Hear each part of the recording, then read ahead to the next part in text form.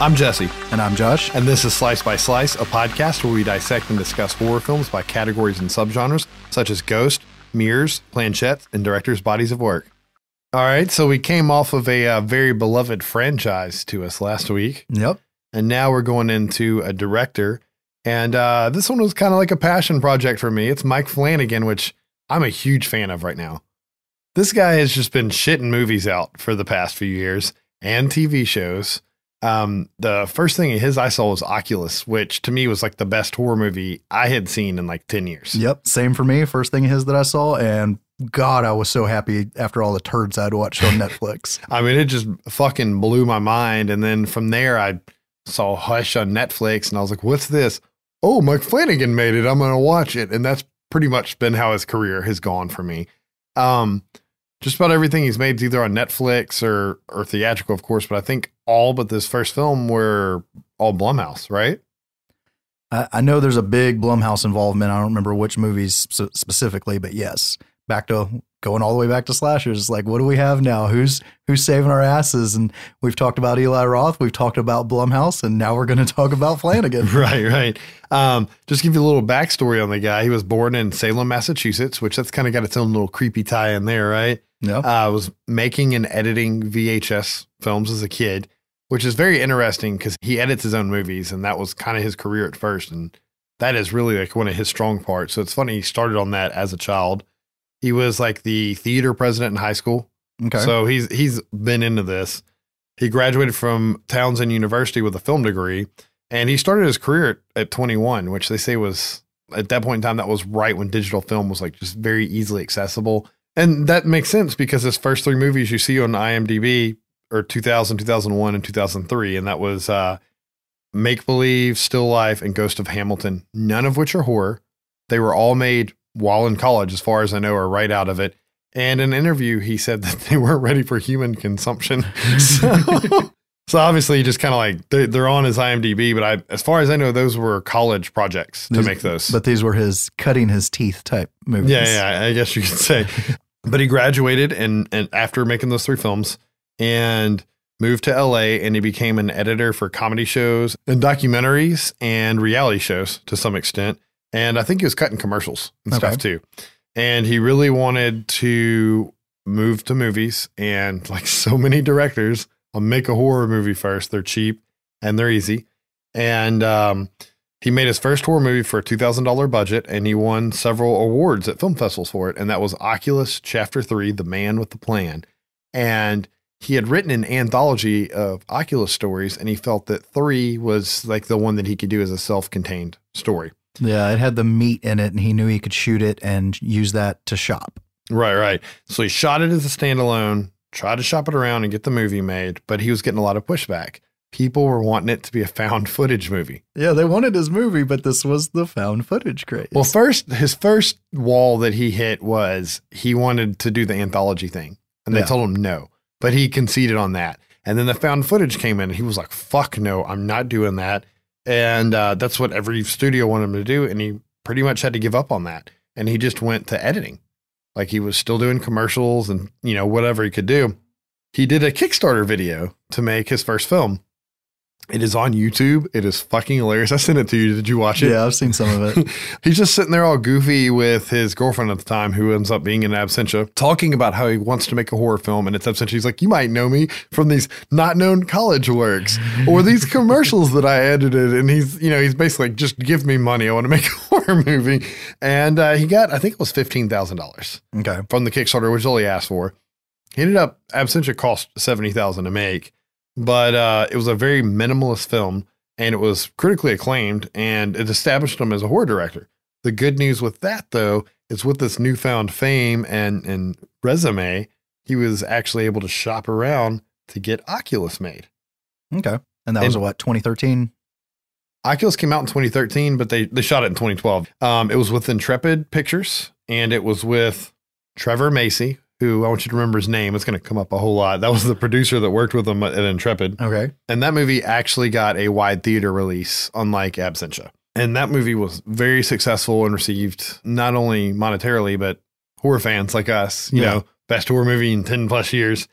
And that success let him make Before I Wake, in 2015. He cites that as his favorite original screenplay. Yeah. So when I went in to watch that one the first time, I was kind of, I don't know, I was expecting a little bit more out of it. It wasn't a bad movie, but it was not what I expected out of it with him saying that. The movie was acquired by Relativity Media, and they went into bankruptcy. So the movie got stuck in like real production hell. Like it couldn't get put out. Not only that, they kept teasing with release dates all the way up until the point of literally putting posters in theaters. Right. And then pulling it at the last minute because they didn't have the money to release it. And as far as I understand, I think it actually got to come out overseas way before we got it because it was a different company doing it. Yes, the distribution got sold and it did come out elsewhere.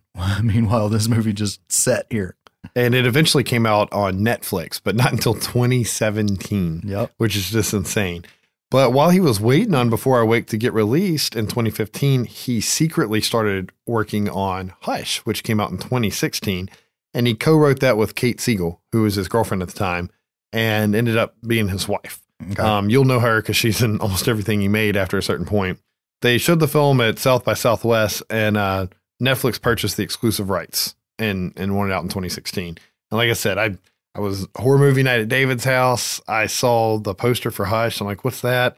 Mike Flanagan. Who's that name again? And then I pulled it up on IMDb and I'm like, oh, it's the Oculus guy. We got to watch it. But that's all I needed, right? Because I didn't see Absentia until this podcast. So same for me. It was a nice little ride there for him. But in late 2015, he started working on Ouija 2 for Universal Pictures with Blumhouse. And once again, Trevor Macy was brought in as the producer who, I mean, I'm pretty sure he's produced almost everything up to a certain point with him. And it was met with critical acclaim and was very successful at the box office. I think it was like 80 million, which, it's a horror movie, so they don't cost much to make. It's interesting. He does not like sequels, and Jason Blum had to like basically beg him to do it. And he was like, look, you don't have to like make it an actual sequel. It just needs to be like a Ouija 2 movie. You can do whatever the fuck you want with it. Okay. And that's when he came up with the idea, I'll just do a prequel. So that way I don't have to do anything with the original. And it's basically my own movie and it just has a 2 on the end. Yeah. So that way he can say he didn't make a sequel. Right. And then in 2016, so I mean, where did we start here? He didn't have a theatrical release until 2013. So in 3-4 short years. Yeah, I mean, all these movies coming out, and even then Absentia wasn't that much before that, Yeah. But in fall of 2016, he began working on the production of Stephen King's Gerald's Game, which came out in 2017 on Netflix. And Stephen King has been quoted saying that there's no way you could ever make a fucking movie out of this thing. Yeah. Just because like the horrors are in their mind and it's all in one room for the most part. He fucking did it. Stephen King loved it. And it was also critically acclaimed, right? And he basically, I mean, Stephen King liked it so much that he's now getting to do Dr. Sleep, which comes out this year. Okay. And that's the sequel to The Shining, and it's starring Ewan McGregor. Don't know how this can go wrong. So, I mean, he's playing Danny from The Shining growing up, so that'll be pretty cool. But, I mean, I guess 2017 was a busy year for him because that's when he started directing his first TV show. Yep. Like, he already made a leap from film to television to do The Haunting at Hill House, which everybody I fucking met has seen on Netflix and loved it, and then watched it over and over again to find the creepy fucking faces in the background. Yeah. And we're about to get on like some of his strong points as a director, but it was really interesting to see that build. And he's definitely, to me, he's in that like auteur range because you can definitely tell his movies. Yeah. He uses a lot of the same actors. He has Easter eggs that he puts from within the movies. Yep. He has this 90-degree camera tilt that he does that's like definitely his thing. And he's really strong on character development. He can develop something for a character with almost no screen time. Yeah. Or without dialogue, or, I mean, just all over the place. His editing is fantastic. And I guess it was that background starting editing and the fact that he edits his own work. Yeah. Really good at splicing in multiple timelines or stories together seamlessly. And he's just a very visual director. Like you see that in Absentia. There's things that we're just not going to be able to put into words because it's the camera angle or the lighting or the fucking hidden faces or the hidden monsters that people don't even acknowledge that are there. That, I mean, it's that Kubrick Shining effect, right? Where it's like fucking you in the back of the head until you figure out that it's there. Yeah, that makes me want to bring up 2 quick things about him is one, like the previous episode, there will be spoilers because it's impossible to tell these movies when we touch on them a little bit without getting into the spoilers. But 2, you can literally, well, almost every one of his movies, watch it once for whatever, and then watch it again and make it a point to watch the background the entire time. Right. Don't watch the characters, just watch the background. Because if you've seen Haunting of Hill House, you know exactly what I'm talking about, the kind of stuff he likes to do. And it's not just in that show. He's got one writer that he's worked with more than once, Jeff something. Howard, I think, maybe? Something like that. The guy's definitely got his own style. He's got his own approach to directing. So far, like you said, with the camera turn and all this stuff, he's going to end up being one of them guys that you can just look at how he moves his camera, how he places his actors, how he cuts. It's a Flanagan movie. You saying all that, looking in the background, I did that watching Absentia, and I enjoyed it so much. I mean, that's what makes an auteur, right? Like, you can put that stamp on it and you can pick that guy's movie out of a lineup fucking anywhere. Another great thing about him, he is a genre fan. I mean, a lot of horror directors liked horror movies, but like they did other things as well. Yeah. And then started with horror because it was cheap. His college projects weren't horror, but that's just because I guess they couldn't have been because of, whatever. But this guy, I mean, I saw an interview with him and his wife, Kate. And apparently they just watch horror movies when they're not working on a movie at night, every night at home. Doesn't matter what subgenre it is. Doesn't matter if it's shitty or an awesome movie that everybody says you got to see. He just fucking watches horror movies. And when he's writing them, they try out things like physically, and we'll get into that in a little more detail. But like I said, I mean, it's 2019 now, but he hasn't had a movie come out this year yet, right? No. So from Absentia was 2011. So it was from 2011 to 2018. He's had 6 horror movies and a television show. Yeah, and one quick thing I want to say about what sets him apart and what makes this episode really interesting for us, because this is right up your alley, not so much right up my alley. As we keep saying horror, this guy doesn't make blood and guts monster movies. He really, really pulls from story, character, but high tension, good suspense, but knows just how much horror to put in there when he does for what it needs. He doesn't overplay it. He's good at the gore dial too. Like Hush was very specific on the gore and the injuries being realistic to fuck with your mind even worse. Yeah, he's very good at figuring out just how much it needs to not be gratuitous. And I'm not just saying just with gore, but just with all of it. Right. It's really, really neat, and it makes for slow pacing. I mean, it just does, because there's the build and the payoff. But he has a really neat approach, and there's enough horror to keep me interested. Everybody knows I'm the guy that needs his action beats, his comedy, get me in real quick. But even I can appreciate this kind of art. Right. And like I said, we start with Absentia in 2011. I don't know if anybody in it was necessarily famous except for Doug Jones. Doug Jones. For, doing creature work. He's in the movie. And I don't even know how he got him in there randomly. I don't either. Courtney Bell's in the movie, who was his girlfriend at the time, and she's pregnant in the movie with his child. Yeah. So the movie was kickstarted. Like I said, look up that Kickstarter video on YouTube. It's pretty funny. 300 donors to hit his goal. It's clearly an independent film with a low budget. Like I said, he was going for that minimalist look anyways, but you could see this being his first film, like his creativity with the imagery and the editing and just like the creepy factor and the character development, like already starting with this first movie. Yeah. The movie follows 2 sisters. Callie is fresh out of rehab, and Trisha, who's pregnant, and her husband has been missing for 7 years. Nope. Callie's in town to help Trisha get ready for the baby and to help her with getting the husband declared legally dead, which I found out is called Death in Absentia, which is the name of the movie. So that was really interesting to learn. And I'm sure Trisha's kind of wanting to help her sister stay clean too, right? Yeah. Throughout the film, Trisha keeps having horrific nightmares about her husband, and he looks kind of like dead or like a ghost or a zombie. And it's always like he just pops up in front of her face when she's sleeping, or like she sees him like in the house. And it's supposed to be like, the dread that she's having to declare him dead. And it always happens around something. So there's like a little bit of a guilt factor. Yep. But there's not just those scenes. He's also like randomly in the house in scenes, and it's almost like nobody acknowledges it. Like, I know there's this one scene where Callie's like talk about different outfits, like what should I wear? Or maybe it's even, what should Trisha wear? But she's holding up dresses in front of the closet, and like you see clothes hanging, and she holds up a dress, and then she puts it down, and then he's just sitting in the closet with his mouth open, and then she holds up the next dress, puts it down, and he's not there. And Trisha might have seen it, but like it's not a jump scare with a sting. No. Like you just see it in the background. You're, oh, fuck, did you see that? And it's like the Hill House faces. And you definitely feel Trisha's dread. Yeah, and she goes through this. She goes from being shocked and upset by it to like, as the movie goes on, she like meditates and stuff. Mm-hmm. As she tries to calm down more, he shows up more, Right. but she tries to ignore it more. But yeah, it really does build that up. But Kaylee goes jogging at some point, like pretty early in the movie, and she runs through this little tunnel. And the interesting thing, this was Mike's house they shot at, and the tunnel was across the street from the house. So like, he looked at the tunnel, looked at his house, wrote a movie, started a Kickstarter. I mean, like, Pretty much. that's as minimalist as you can fucking get.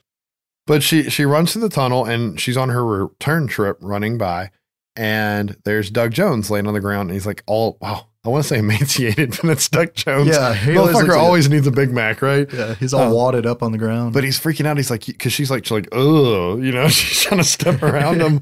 And he's like, holy shit, you can see me. Yep. And he's like, I'm Walter Lambert. And he asked her to contact the son, or his son. Yep. And she walks around him. And later she comes back with food, right? Like in a Tupperware container, and leaves it at the end of the empty tunnel because he's not there, thinking she just left him a meal. Okay. Yeah. She later finds a pile of metal objects on the doorstep of her house, and she thinks it's from Walter. And she returns them back to the tunnel. Yeah. And there's a guy walking that's like about the same age as her with these bags, garbage bags. And he says, don't leave anything there. Right. And she heads home, and then he sets the trash bags down in the same exact spot she was putting the metal down. So that's kind of odd, you know. But, you know, a couple nights pass by because you just get bonding with the sisters and them prepping for all of this. And she finds the metal objects in her bed. Callie does. And they call the police, and Detective Mallory comes over.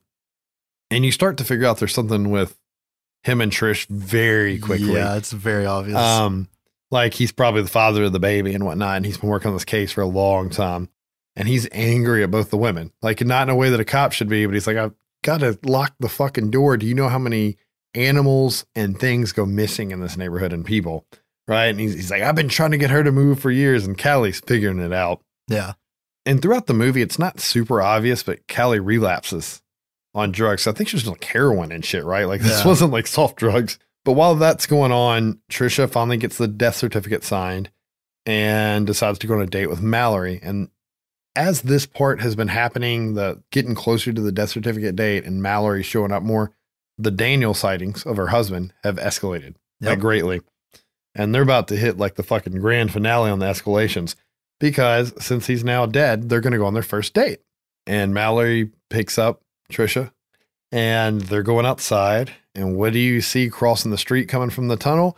It's Daniel, all emaciated and bleeding and disgusting looking. They're all dirty and shit. Yeah. And he just collapses. Then we lapse to a hospital, and he's been missing for 7 years, obviously. And he's definitely malnourished and bleeding all over. And they say they can find animal bones in his stomach. Yep. And he doesn't remember where he's at. Like, all he'll say is, I was underneath, right? Yep. Is that what he says? And it doesn't make any sense. And Mallory's getting pissed because, you know, he was finally about to get his girl, and now the husband just poof and appears. Yeah. How's that for a cock block? Right. And Mallory tries to get Trish to leave Daniel. Like, he's back at the house. I think he's only been home like a day. They're waiting on his parents to come in. Yeah. And he's sitting out in the car, like kissing Trisha and stuff. Yeah, that's right. Because she calls the parents, and she's like, I have some news. You just need to come here. Right. Because that's important later. And so they're talking in the car, and he's trying to get her to leave, and leave him. Yeah. And she's apprehensive, and they're kissing. But you cut to inside, and Callie's asleep, and she wakes up, and Daniel's just like sitting on the head of her bed right by her. And he's talking about like the bugs and them trying to get him. Yep. And you shouldn't have traded with him, and this and that. And she thinks it's crazy. And she's like, Trisha, you know, yelling for help. And then they hear something skittering through the house. Yeah. And I know he had to work with what he had, right, for money, but I wish anything but a bug. But there's this bug skittering through the house, and you see Daniel get just grabbed and like dragged to the house, basically. And then it cuts from outside. This was kind of like a jarring scene, but you see Callie running back towards the house, and they get out of the car, and she's like, he's gone. I couldn't get him. He's gone. Yeah. And of course, you know, they got to do a police report on it. Because it shows you basically understand that he was taken back to the tunnel. Oh, yeah. Because she's running back from that tunnel. Yeah. And it's really, they're interviewing Callie because she's the last person to see him, and they're all talking about her eyes, you know, like her pupils. Because she's using. And she's spouting out crazy shit. Trisha finds her stash, you know, and like they're just fucking completely just ignoring everything she says. Yep. However, Callie does research on the internet and she finds out that like over the past 100 years, people have just gone missing near this tunnel. Well, yeah, but it's even, back before the highway was built in the tunnel there, that it was some kind of a crossing that even back then, that there's all these old stories of people going missing there. And Walter, the guy she saw, is one of the missing people. Yep. The next day, coincidentally, because this movie actually kind of goes pretty fast, Walter's body is found outside the tunnel, dead. And Jamie is seen walking by, which was the guy with the trash bags earlier. Yep. And he still has a trash bag and it's full of puppies. And he's like, oh my God, it's my father. And earlier in the movie, I kind of glossed over it, but you see Trisha hanging missing posters for Daniel at the beginning. Yeah, even that's because it opens with that. Yeah, it's the opening scene. And then she talks about how she's been doing it every day for 7 years, but there's missing animal posters everywhere where she did that. So like you start to realize why the animals are missing. It's because Jamie's been taking them and he's been leaving them at the tunnel. And that explains the animal bones in Daniel's stomach because he's feeding his dad and Daniel and whoever's alive underneath. As we say, and whoever else. And there was a trade made there, right? The police are starting to think that he's maybe a serial killer. Yeah. Right. So that's kind of like writing this off and putting a bow on it. Yeah. Crazy dude with puppies in a bag is kind of fucked up. We cut back to their apartment and Callie and Trisha are attacked by a giant bug while they're on the staircase. And the bug grabs Trisha, just fucking drags her and she's gone. Callie has to file a police report that her sister's missing and they don't know what the fuck's going on. Yeah. And she returns home and she gets all the evidence, like the research of all the people missing and stuff like that, puts it in an envelope and writes Mallory on it for Detective Mallory, leaves it on her bed. She goes to the tunnel and she starts trying to offer her life as trade. Yeah. Take me instead, blah, blah, blah, and she's obviously trying to get her sister back. The bug misunderstands her, I guess, and gives the fetus back, thinking that she wanted the fetus. Yeah. And the fetus is dead, obviously. So Callie panics and tries to run out of the tunnel, and you just hear her get yanked and the fucking shoe go flipping out. Yeah. Right. And that was really fucking dark and unexpected for me. Like, I expected her to get taken or killed or something, but I did not expect a dead fetus on the ground. Yeah. I was like, Jesus Christ, Mike, what are you doing? The only thing that fucked with me on that was when she's standing there and she's like, trade. My brain immediately went to the freaking South Park and the homeless change. For some reason, it's a fucked up scene. The detectives, Mallory and his partner, Longren, are going over like the evidence and stuff, and they're trying to figure out what's going on. And his partner's like, Mallory, we'll keep the case open indefinitely if we have to. And they definitely think Jamie's a serial killer and involved somehow. Mallory chooses that he's going to believe they ran off happily together and that they're taking care of the baby. And you get to see Mallory putting up posters. Yep. Just like Trisha was at the beginning. The camera pans back into the tunnel and it's behind Callie, but there's like this almost invisible like layer or wall. So you get that inside or underneath or whatever feel. And she's looking and he sees her in the distance for a second. And then when it cuts back to her, you see the bug kind of crawl up on her shoulder like it's pulling her back. And the fucking credits roll. Yeah, that's it. I mean, that is that movie in a nutshell. There's not so much you can spoil on that, I guess, other than the fetus. It's just a character development piece that just has shocks popping up. Like I said, his movie reviews are sometimes going to be short because the imagery of the background or the cinematography is the fucked up and scary part of the movie. And you really have to see it.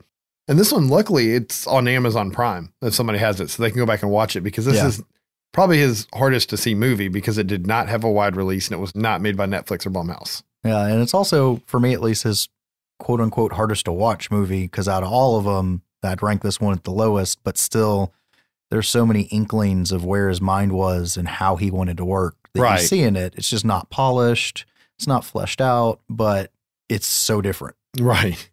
And, I mean, like I said, he made this, he got awards, he got renowned, and he was able to make his dream movie, Oculus, which came out in 2013. And like I said, I had to go back and watch Absentia for the podcast. I watched this one in the fucking ground because I love this movie. And just to recap, it was planned as an anthology film. Yep. The short was made first. Studios wanted found footage. And he's like, fuck you. Made Absentia. Now he's cool. And he can make the movie he wanted.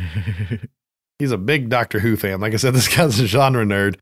You can see behind the scenes footage of him filming movies in different Doctor Who shirts all the time. Oh, okay. So he wanted Karen Gillan as his first choice for Kaylee. And that's just like, that's who I'm getting because she was from Doctor Who. I guess that was his favorite companion. The movie, just like the short, was very hard to film because of mirrors. Yeah. You got to keep the crew out of it. You got to keep the lighting rigs out of it. You got to keep the fucking camera out of it.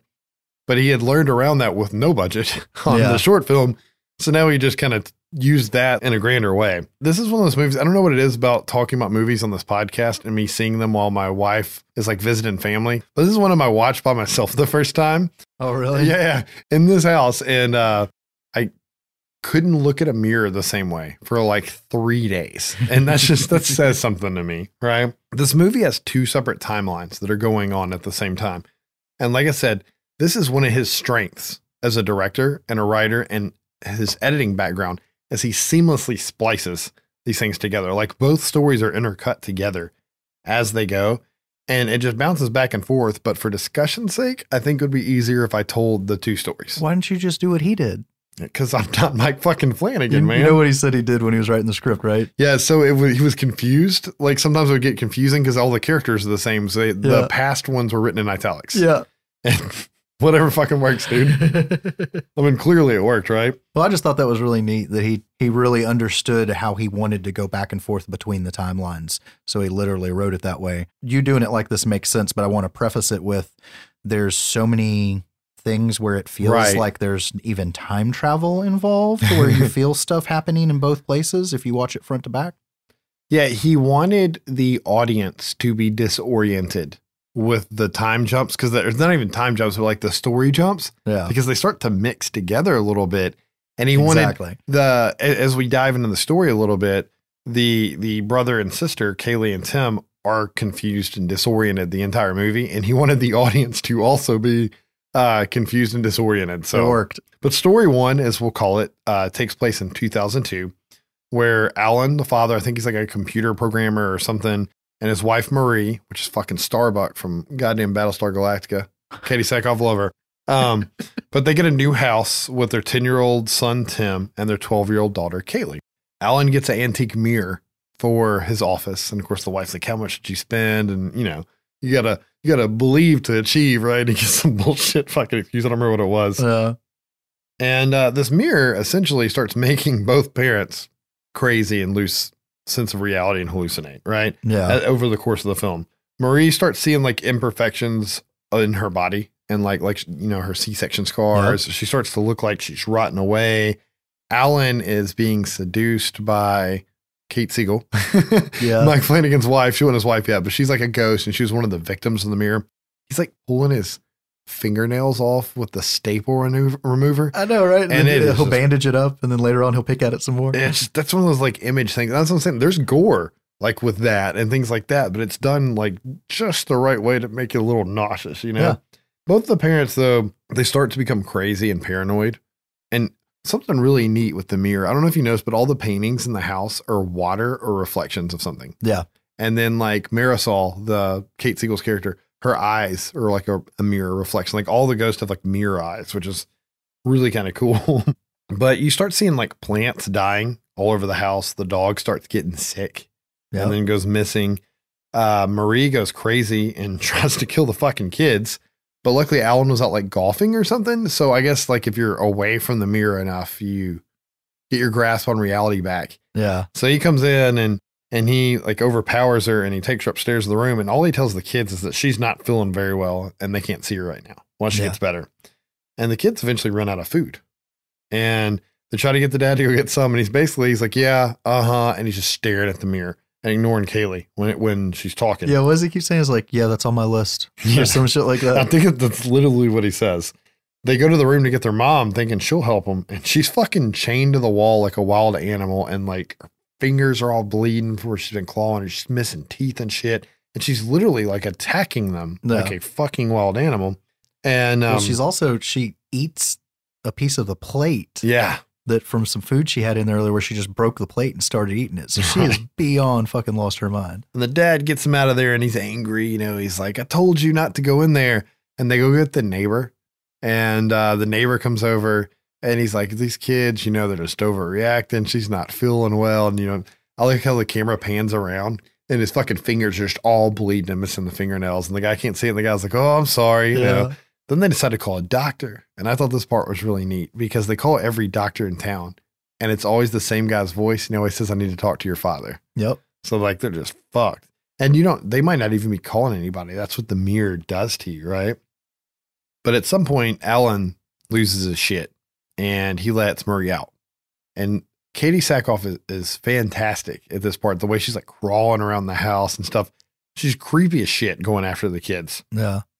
But at some point she like gains like her consciousness back and realizes what's going on. And Alan just fucking shoots her and kills, he kills the mom. Yep. But while that's going on, this is a neat part that gets referenced back. Because like I said, these timelines are interlaced with each other. The kids take golf clubs and go try to smash the mirror. From their perspective, they're beating the mirror, and then the camera pans out, they're beating the wall beside the mirror like they can't hit it. Yep. And Tim ends up with the gun, and he pulls it on his dad. And Alan, first, I don't know what makes you snap back on reality, but Alan realizes what's going on, puts his hand on Tim's hand, and puts the thumb on the trigger, over his trigger finger, tells the kids to run, and pulls the trigger and kills himself. Yep. Bullet pierces his body, though, and hits the Lasser glass. That's the name of the mirror, the Lasser glass, and it actually cracks part of the mirror. Doesn't shatter it, though. The kids don't take their dad's advice and they don't run. And you start seeing all these ghosts appear, including Marisol with the mirror eyes. The police roll up and Tim is arrested for murdering his dad, basically, right? Yep. And he's institutionalized.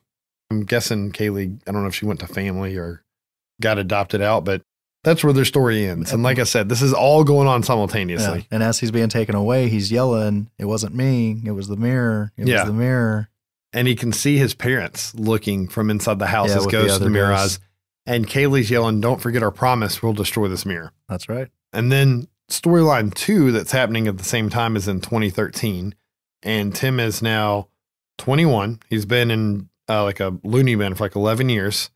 And they've convinced him now, like, his character comes off as very intelligent because of the things they had to teach him to get rid of the supernatural fantasy in his head. Yeah. Like he has to understand how everything works. Like the plants did this because of this and the animals because of this. Yeah. He's grounded. She's crazy. Yeah, pretty much. But he gets released and he has to stay with his sister and stuff. And it's because his doctor feels like he's normal now. Right. Yeah.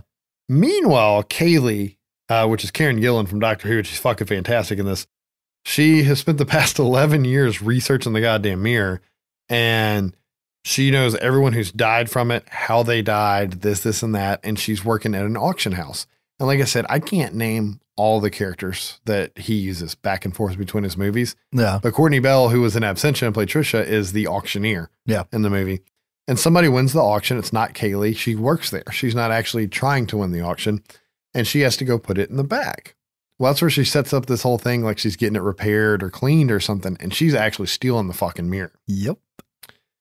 It's really kind of fucked up because her brother has been in a loony bin for 11 years and obviously had to deal with some trauma.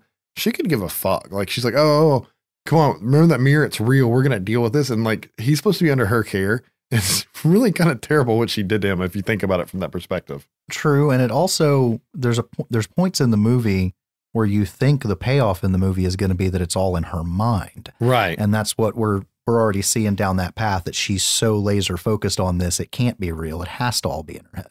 Jesus, the laser focus. They get to the house. Tim helps her carry the mirror in. They set it up in her room. She's got different cameras set up on different power sources and different types of technology so they can't be interfered with. She has just like a pile of like kitchen timers and they're all set for different things. Yep. And this is a really neat scene. And I've seen the short film. Have you seen it? Yes. And this part is from the short film. Yeah. Some of the dialogue is even word for word. Yeah. Big time. Karen Gillan does it very well. Unfortunately, we don't have her awesome Scottish accent. She's American in this, but she goes through the history of the mirror and explaining, this person died of dehydration in a bathtub. This person weighed 300 pounds and died of malnourishment, this, and that. And Tim's trying to explain and write everything off. Yeah. Meanwhile, the timers are going off and you find out that like this timer's to drink water. This timer's to eat food because the mirror will make you forget to eat and drink so that you'll die. This timer is to turn off this kill switch. What kill switch might you add? She has a giant fucking anvil thing that'll come down and smash the mirror if she's not alive to do the fucking timer. It is so well thought out. It is insane. I can just imagine like fucking Mike writing all this shit out when I heard how he made Hush and stuff, like in seeing his process. But she also has her fiance who worked at the auction house set to call her every like hour or something to make sure her brother hasn't gone crazy and killed her or something. That's what he thinks. But it's actually to check in on him, right? And to send the police. But as they're talking, Tim's just, he's not having it. He's not believing it. The plants start actually wilting. And he's noticing that. She has a dog named Dog that she has in front of the mirror. And it starts acting a little wonky. Tim keeps arguing. And then they realize that the cameras are all facing each other and stuff like that. And you can't see anything. And they go back and rewind the footage and they see where they're talking and they do it. And that's when you know it's not in her head. Yeah. And this is one of those times, I got to interrupt you for a second, where you said what this guy does in his movies, it's very visual.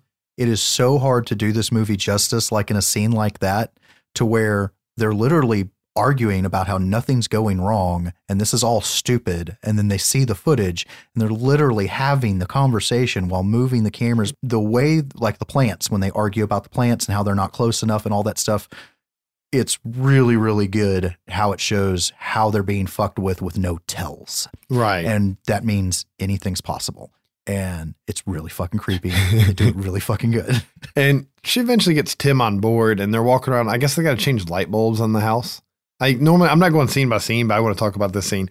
She's got the light bulbs and she's changing them. They'll change it, and as soon as they put it in, it blows. And there's plants dying all over the house. And she's eating an apple because the apple timer went off. And then you see her eat the fucking light bulb by accident and have to pull the glass out. And it's pretty fucked up. And then you realize that she didn't eat the light bulb. It was the apple. So they're really fucking with me. And I really love that scene because there's so much buildup to what's going to happen, because she's eating the apple and sets the apple down next to the light bulb, changes the light bulb, sets the light bulb down next to the apple. Like, I'm the guy that's sitting there going, this is fucking million miles away. Just hurry up and bite the fucking light bulb. Right. And then when she does, you're like, yeah, let's move on. And then you realize that she didn't. Right. It's like, no, motherfucker, you don't know what to trust anymore. Let's keep going. It's even a step further. That scene was in the trailer. So like when she's walking with the apple and the light bulb, I'm like, here it is. Let's do it. And even then it fucked me, you know? But she makes it past the whole light bulb scene. And then she sees her dead mother, or mother who should be dead, in the house, who attacks her. And she takes like a broken plate or pot or something and stabs her in the neck. Yeah. Well, then she realizes it's her fiance. Yep. And not her mom. But then she's like, oh, you're fucking with me, Mira. I know it's, I know it's something else. And Tim shows up, and then I like how she uses her camera. And she like looks to the phone camera. Yeah. And realizes that it's her fiance dead and not her mom or whatever the fuck she was. Yeah, because that's how she realized that what she thought was a broken plate or something wasn't real, because she looked at it through the camera. And that's why she was so sure when she was down there. She's like, it's not real. It's not real. And that was the payoff for the whole long bit with the apple, was what was going to happen here. And when she tells Tim, she's like, there's no way I killed him because I didn't have a plate to stab him with. And that's when you figure out it's a piece of pottery. Yep. Right. From like a planter or something. They decide to call the police, but it's the same voice from when they were kids calling the doctor, right? Yep. And they can't get it. There's a couple times they try to leave the house, and then they're in the yard and like, we got out. And then they look and they see themselves standing in front of the mirror waiting on the anvil to get them. So it's just so fucked. Yeah, it's so hard to describe. And I think when they're on the call, the voice keeps saying, have your father call, call, or something like that. Which is what the doctor said. Yeah. At this point, though, like in the movie, like I said, I'm telling them as two separate stories, but they were interlaced. They blend together at this point. Like the adult Kaylee and Tim are interacting with the kid Kaylee and Tim. They're seeing the mom and dad. They're reliving that night.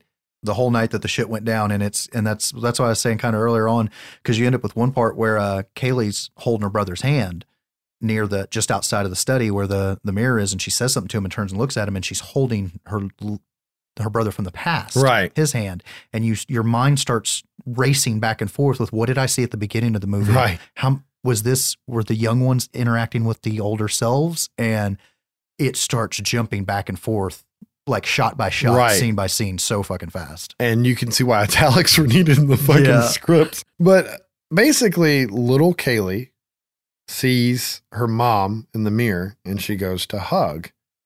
But then it cuts to grown Tim, and he pulls the kill switch on the mirror, thinks he smashed the mirror, and then he realized that he just fucking drove a spike through his grown sister's head into the mirror and killed her. Yeah, and it's fucked up too, because it's almost like a weird spiky boat anchor looking thing. Yeah. And there's a gap in between the 2 points, so when the way it hit her, it literally just cut her neck on both sides, only leaving her like spine. Yeah. And she's just up against it, it's a great payoff. It's so sad and so neat at the same time. I hate to keep saying it, but goddamn the imagery in a Mike Flanagan movie. Yeah, I really like this movie. But the police show up. I don't know from maybe one of the fake phone calls, maybe the fiance called. I don't know exactly how they get there. They arrive and Tim is blamed again. They think that he got out of the loony bin, went right off his rocker and murdered his sister. Yep. And they're actually watching the camera footage. And they see the footage of his sister like stand in front of the mirror and him run over and hit the kill switch. So it just straight up looks like he fucking murdered her. He's getting, they cuff him, throw him in the car. It's driving off. And he sees his sister's ghost now with the mirror eyes with his family in the house. Yep. And the fucking credits roll. I mean, well, and he's yelling in the squad car again. It wasn't me. It was the mirror. yeah, just like when he was a kid. Yeah. And, I mean, fuck. If Mike wanted the timelines to interweave to confuse you, or actually, it wasn't to confuse you. That's the thing. It's not confusing. It makes sense. It disorients you. It disorients you, but it also makes you start thinking back to earlier in the movie. And you, right about the time you think you understand what's happening, the kill switch happens. Right. And it's like, fuck. And the movie, the ride is very fast. Like, it's just like the pacing is perfect. Like, it doesn't feel too fast. I can't think of any dead spots or slow spots. It just goes and it's over. And I'm like, well, I guess I could watch it again. Like right now, like I'm ready to restart slowly it. Start stepping up. And that's the fun thing, is it just keeps going on and on and on and on. It just builds all the way through. There's no dead. I really like this movie. I mean, to me, it's my favorite movie of his. Yeah. Even though it's not the slasher. And like you said, not knowing about it and just seeing it kind of out of nowhere is like, we have new horror. I'm happy now. Could you imagine if you had seen Absentia first and you were seeing this movie just because it was his? That's quite a fucking leap. Right. You're like, oh, that's the guy that made Absentia. I love that movie. It was like a really nice minimalist artsy piece. And then you watch it and you're like, what the fuck? It's a full horror movie. Yeah. I wish I could have experienced it that way. Yeah. And we've brought up The Short a couple of times. Just want to reinforce this. Anybody who's listening who hasn't seen The Short is actually really good. Yeah. And it's fun if you've seen the movie to then go watch The Short and see how much was actually pulled from that. The dialogue, the setup, the mirror. Right. It's just interesting how this guy's name, though, can draw you into a movie like it did for me on the next film, Hush, that came out in 2016. Like I said, I saw like a mask and I'm like, oh, it's a slasher movie. And the poster's actually kind of cheesy because Kate Siegel's a good actress. But you see this picture of her next to the slasher mask making a terrible scared face, really kind of jarring, right? Because I almost recognized her, but then the face is kind of cheesy, but it's not when you see it in the movie. It's like the expression of a mute and deaf girl finding something out, right? Yeah, the way her eyes are cut in that picture is part of what makes it so weird, because it's like a boo kind of scared face. This movie, like I said, I saw it on there. I saw the slasher mask. Mike Flanagan, I know that name. Look it up. Oculus guy, gotta watch it. He made a slasher movie, Sold. And this movie, it has a very small cast. You got John Gallagher Jr. as the man. That's what he's called.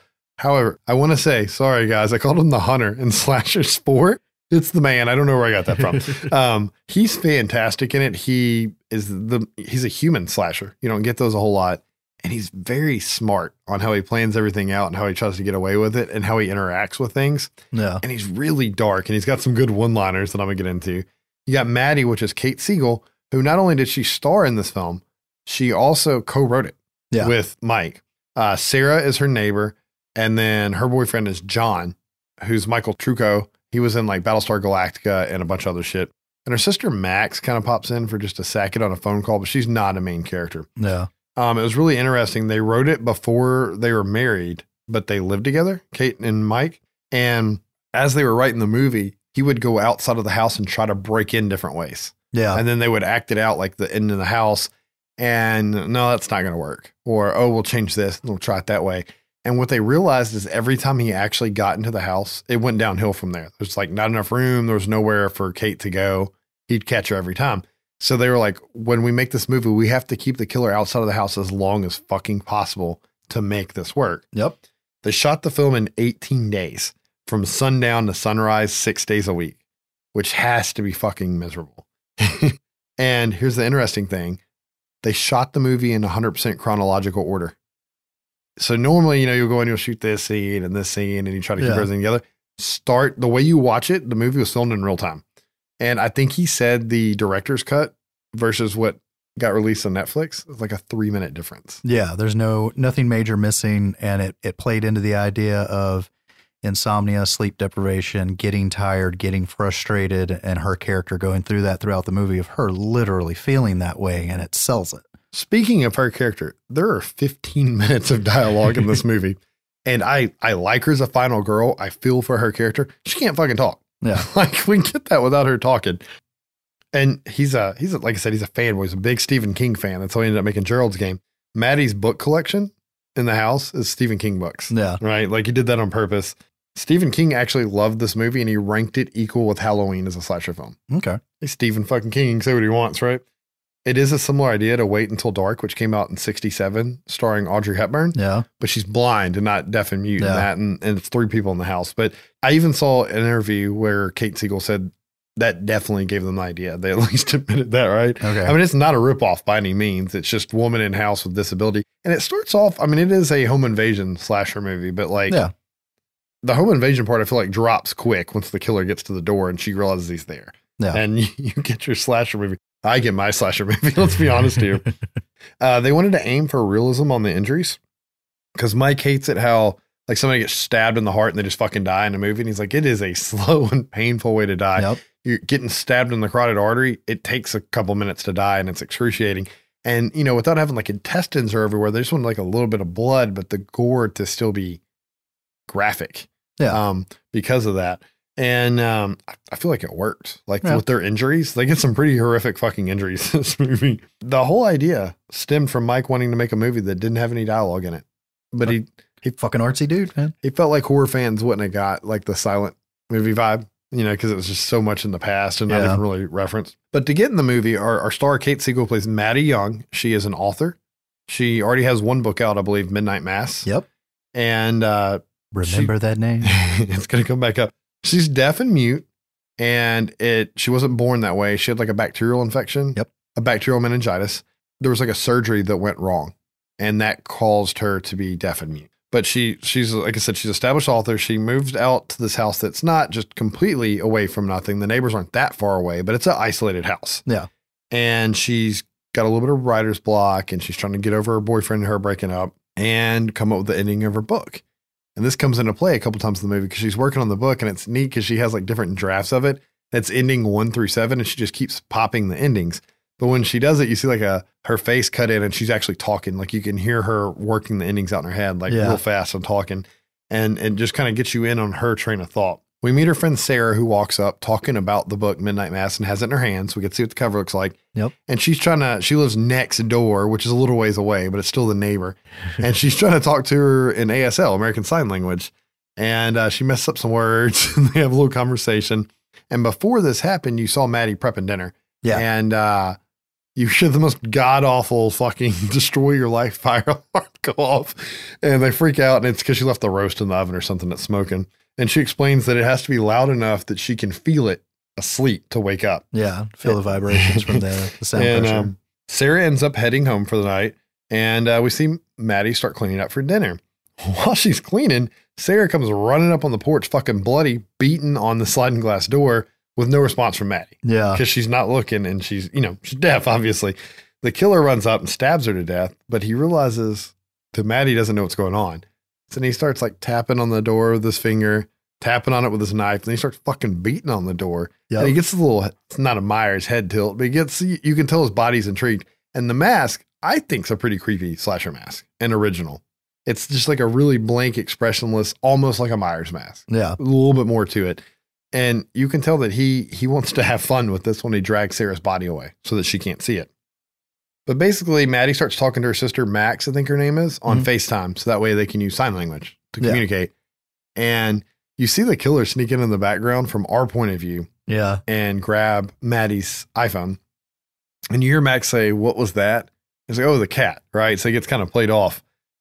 And she gets off of the call with Max. And she starts getting iMessaged photos from inside her house looking at her because the man, as he's referred to, is snapping pictures of her and sending them to her. Where she figures out like one of them's the closet behind her, turns around and the front door's open. So he's already gone because there's a delay on sending the pictures. Well, she freaks out and, gets up and starts locking the doors.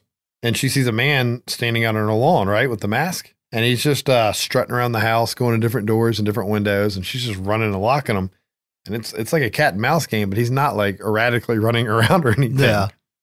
She tries to use FaceTime. I don't know if it's call her sister to call 911 or if there's a way you can call 911 that way. but he immediately cuts the power.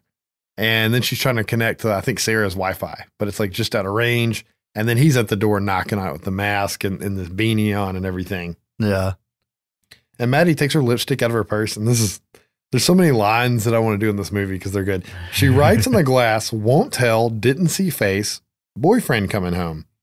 The man then takes his mask off. And this pretty much breaks every slasher movie. We're like, what, 20, 30 minutes in? Killer took his fucking mask off. Yeah. There's no figuring out who it is. And she's fucked.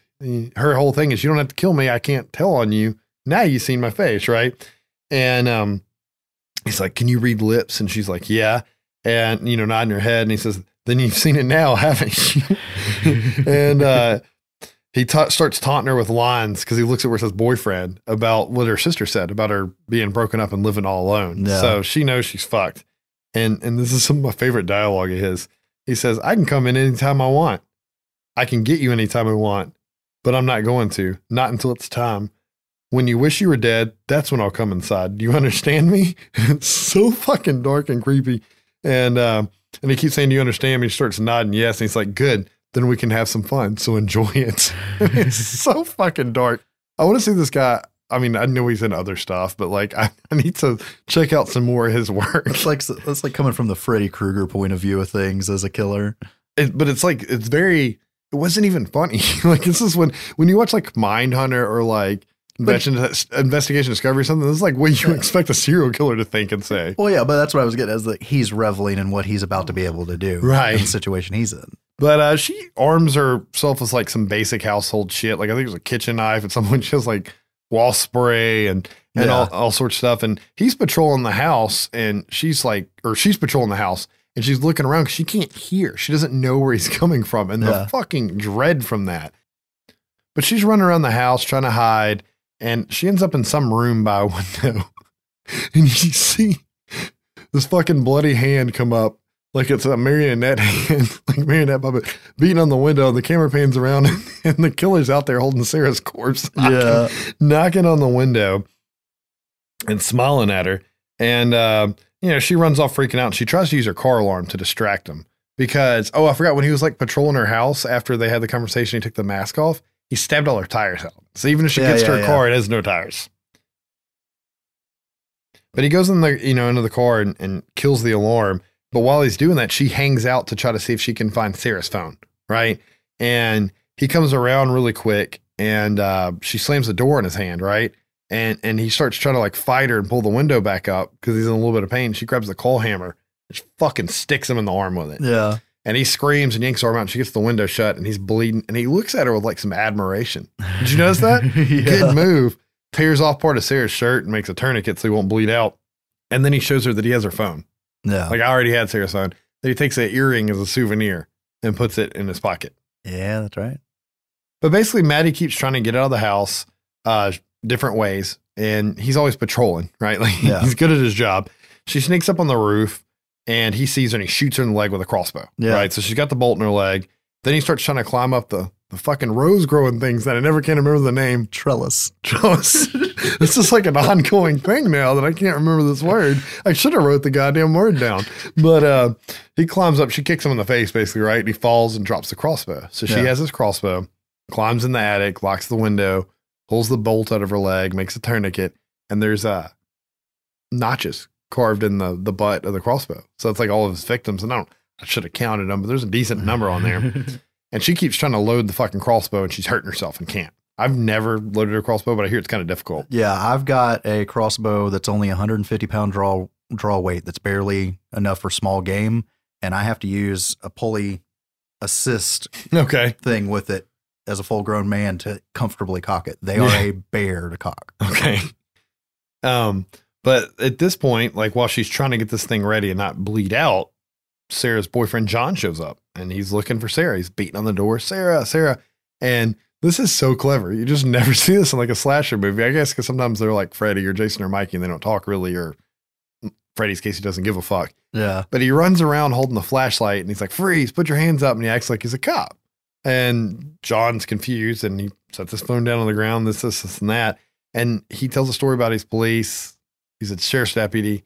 He's new. They received a call about something at the house. He showed up and a large man. He's like, a big linebacker looking guy like you came through and hit me and knocked me out. Yeah. And I really should have called for backup before I got out of the car, but I'm new and I wanted to, be the hero. Can I use your phone? And then he fake calls for backup. Yep. And then he pockets John's phone, hoping he won't notice. And John's like, can I have my phone back? And he starts asking him questions. Well, when the man pulls the phone out of his pocket, Sarah's earring hits the ground and John sees it. Yeah. And he starts like trying to pick holes of the story. And then he's like, by the way, I think Maddie keeps a spare key under that planner over there. And he goes to check out the planner and John has this big rock and he's trying to he's going to go smash his head in. Yeah. But then Maddie starts beating on the sliding glass door and John turns to look and the man just sticks him in the carotid artery with a knife and he just starts bleeding out really fast. Yeah. He's like, you're just so damn big. I didn't stand a chance if we had a fight. And he looks at Maddie. He's like, thank you. Yep. And then John, like, see this? This is your fault. Yeah. Cause he's such an ass. And then John actually tackles him. Well, cause like I said, Mike said, you bleed out slowly. Exactly. And he uses the last of his strength to just put him in a chokehold and lay under him. And Maddie's looking and he mouths run to her. And she tries to run. And this is a really fucking cool part of the movie because she makes a run for it. Gets tackled by the man, and he fucking smashes her face into the rock. The end. No, it's not. We see her start playing through several endings in her head, just like the beginning when she's writing her book. She runs up this way, and it's funny because her face pops up, and it's like imposed next to her. And you can hear her voice, and she's talking. She's like, "You're going to bleed out if you don't, do this. You only have so many minutes. If you got the front door, he's going to do this to you. If you got to the roof, he's going to do this." And she starts going through all these things, and she's dying in all of them. She's like, you're going to die if you stay. You're going to die if you run. So your only option is to kill him. Right. And I just want to point out real quick, the whole idea of her internal monologue being another character of herself speaking with herself is very, very interesting that he was already playing with that when we get to another movie later. Right. And once again, character development. Yep. But I just remember he sees her trying to load the crossbow at some point through a window. He's like, it's not easy, is it? John ends up dying. He bleeds out and he finds his cigarettes and he's like, these things will kill you, John. And he's smoking a cigarette and he picks up the cat like he's about to kill the cat. He takes a crossbow bolt to the shoulder, screams in pain and gets up and starts chasing Maddie. And she's like in the front yard. So she runs into the house through the sliding glass door and drops the bolts. So she dives backwards with her hand through the threshold of the door to grab the bolts. And he fucking slams it on her arm and her mouth opening, but she can't scream. Yeah. And he stomps the shit out of her fingers and he mangles the fuck out of them. Yeah. And it's pretty fucked up and graphic. He says that he can come in, whenever he wants or whatever. So she writes, "Do it, coward," with her own blood on the wall or on the sliding glass door. Yeah. And takes off running in the house. So he goes and gets the tire iron he got out of John's car, or maybe it was her car, somebody's car. And he starts trying to smash the glass. And this is some badass security glass because you can see it's like moving and cracking a little bit, but that shit is not caving in. And he's going to find another way in the house. And I love this part. She runs to her laptop and types a description of his height, his eyes, the tattoo on his neck. "I love you, Mom and Dad. I died fighting." Yeah. And that part to me was just spoke volumes. She runs into her bathroom and she's hiding in front of the bathtub. And I actually had to rewind it the first time I watched the movie. I was confused as to what happened here, but he breaks through the skylight in her bathroom, but we get it from Maddie's perspective. So there's no sound. So you almost see magic pixie dust falling behind her, but it's glass in slow motion. Okay. And he lands in the bathtub and he starts talking shit. And he's like, "Oh, I bet I could make you scream if I got you in the right spot." And he laughs and she feels the breath on the back of her neck. Yep.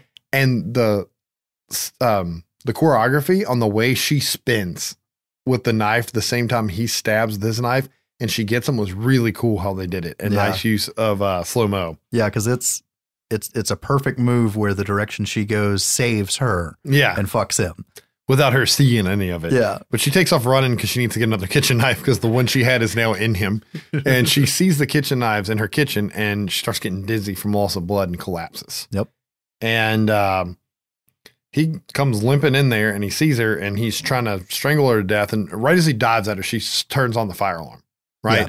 Yeah. And it's the sound of God booming in and he's trying to strangle her. And you can tell he's in so much discomfort because it's so loud. and you can hear her heartbeat slowing down. Yeah, and it's not just insanely loud. It's also got it's a horn strobe, so it's got a strobe on it too. So it's disorienting the fuck out of him as well. And he got maced with wall spray. She maces him, sets off the fire alarm. He tackles her because she still can't really run. A bad time now. And he's strangling the fuck out of her, and you can hear her heartbeat slowing down. She's about to die, and she gets a corkscrew and just fucking rams it straight into his neck. Yep. And he's pretty much done for at that point. I think you can see it even go in one side of his throat and poke out the other. And he falls over. She takes his cell phone, dials 911, and I guess just throws it on the ground, right? Because they'll come.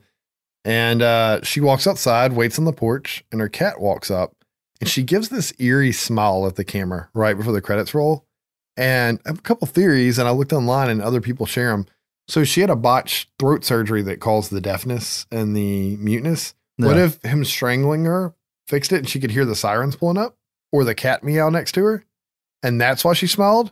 Or did she smile because she found her ending? I figured she smiled because she found her ending, but here's what'll really bake your noodle.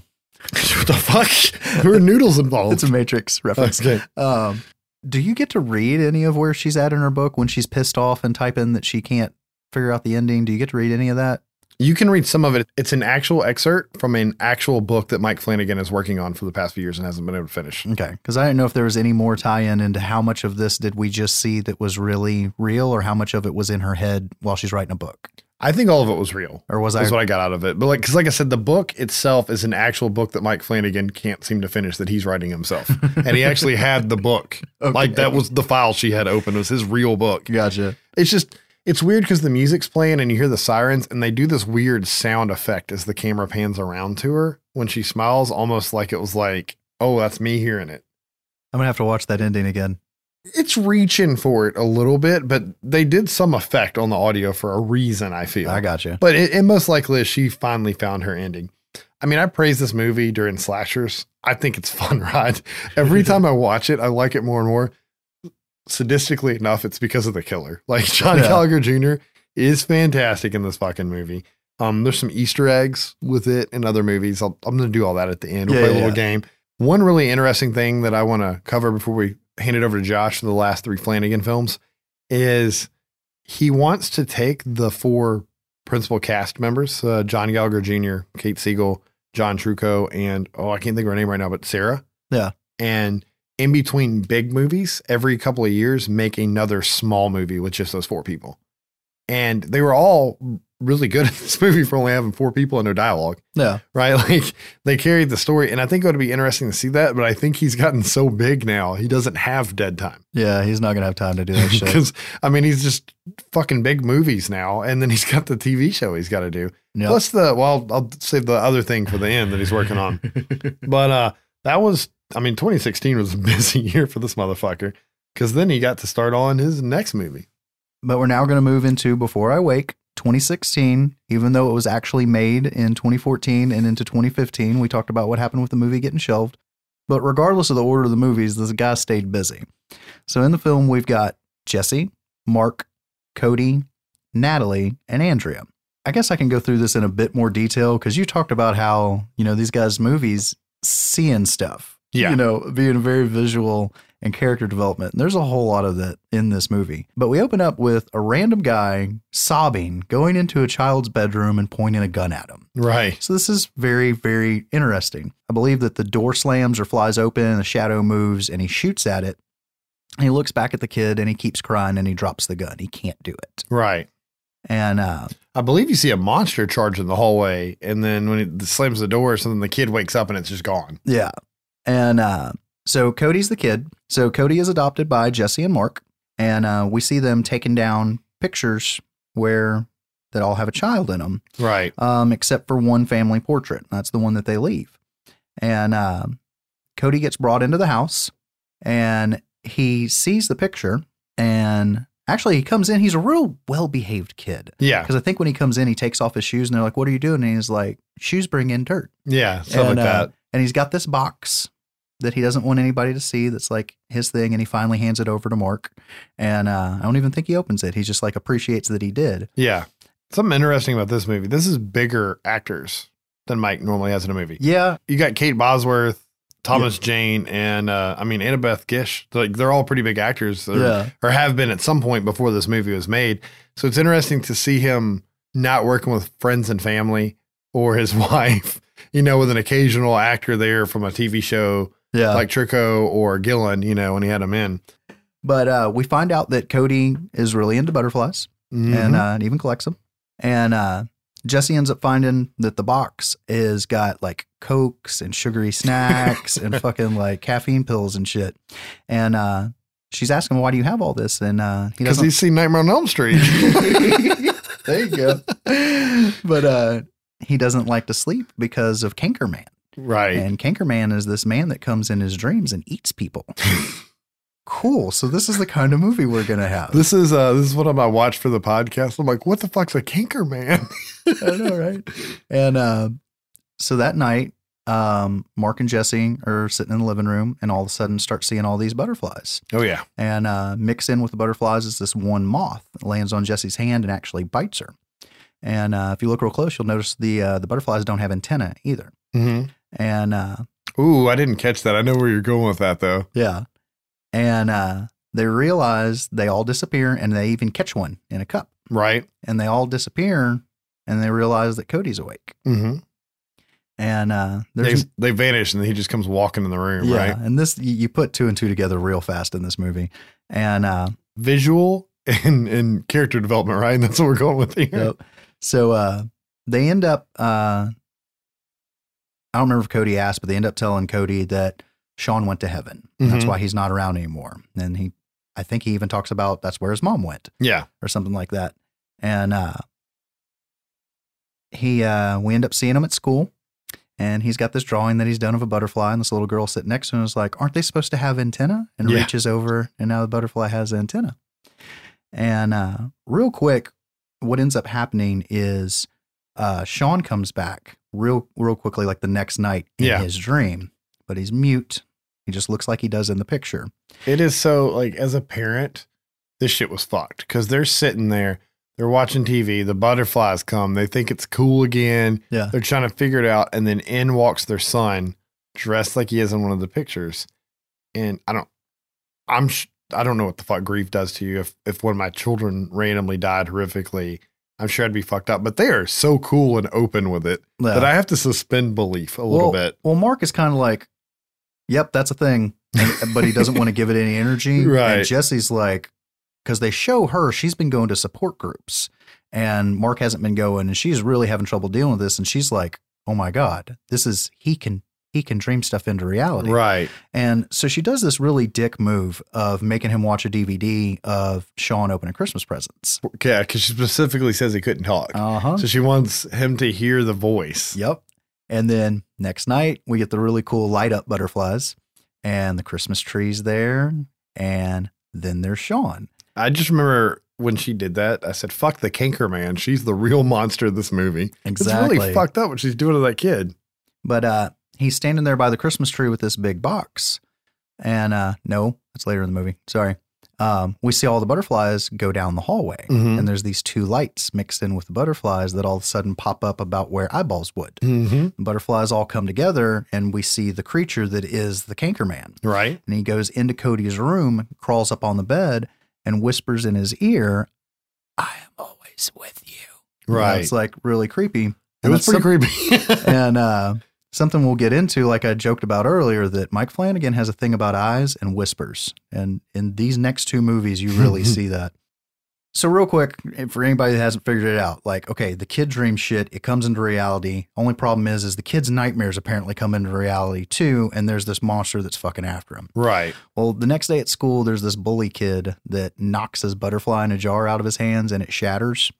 And he ends up pushing him down. Yeah. But the kid hasn't been sleeping. And the kids are going on recess and the bully kid's waiting on his ass. And he tells the teacher, he's like, I don't want to go to recess. And she's like, well, you can just lay your head down for a little while. And like turns off the fucking lights in the classroom and leaves. Well, the bully kid ends up coming back in there and he falls asleep. Right. And Cankerman shows up again. And the little girl that had been sitting next to him is now standing in the doorway of the classroom and sees the shit go down. This thing fucking comes up and consumes the kid. Right. And it's pretty fucked up.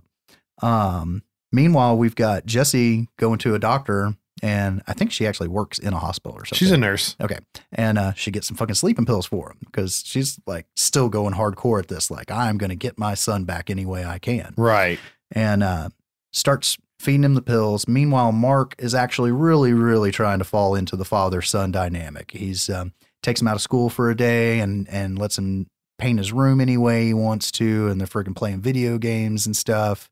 And Thomas Jane just being a bro like Thomas Jane can, right? yeah. The Punisher's got a heart of gold. And but he ends up asking, Cody asked them why, well, first, like, do you want to see my race car bed? And but he asked, how did Sean die?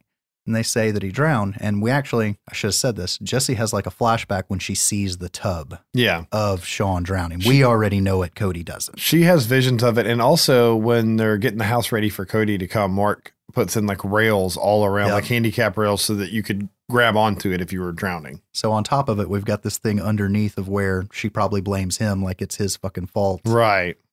Anyways, it's a deep movie. But we get into another dream sequence. And Sean comes out, and this is the one with the box. And so Sean pukes water into Jesse's face, and then his eyes go white, and then moths start flying out of his mouth. And this big box in front of him opens up, and fully formed Cankerman comes crawling out. It's so creepy. Jesse ends up getting knocked down on the ground, and Cankerman wraps around and consumes Mark. That is one of the first times in a long time that I yelled, "What the fuck," out loud at the TV, because I did not expect Thomas Jane to go like that. I was thinking he'd make it pretty close to the end, if not to the end. And exactly. Nope. Like, he's the good guy. He's the one who's going to save the day in the fuck. But so Cody gets taken into foster care because obviously something's happened. They think that Mark beat Jesse and vamped out. Right. And she goes and does some fucking investigating. She goes back to the social worker foster care place, and she steals the file from the social worker. And she ends up finding out about the previous foster family, which was the guy we saw at the beginning. Right. So she sits down with him. He's committed at this point, and he tells the whole story about what happened not only to his wife, but to other families. Don't know how he learned, but whatever. But he paints the picture of how, it starts off really good at first. It's the butterflies, isn't it? And but what keeps happening with every family this kid goes to, not only do his dreams come to life, but his nightmares come to life too. And there's always a dark presence that comes with him. And his wife ended up disappearing because of all this, and she was quote unquote brought back, but he knew it wasn't her. It was just what he imagined her as in his mind. Yeah. That none of it's really real. And she actually keeps doing some more digging, and this time into Cody's birth mother. So let's get all the way to the source here. And I don't think it explicitly says this when she gets told that the deceased records are still down and blah, blah, blah. And she goes down in this records room and she starts pulling stuff out of a box, and there's bagged personal effects. And you can see where it says the name and it says oncology on it. Mm-hmm. If you're real smart, you can figure out the movie right then. I was not smart enough to figure out the movie right then.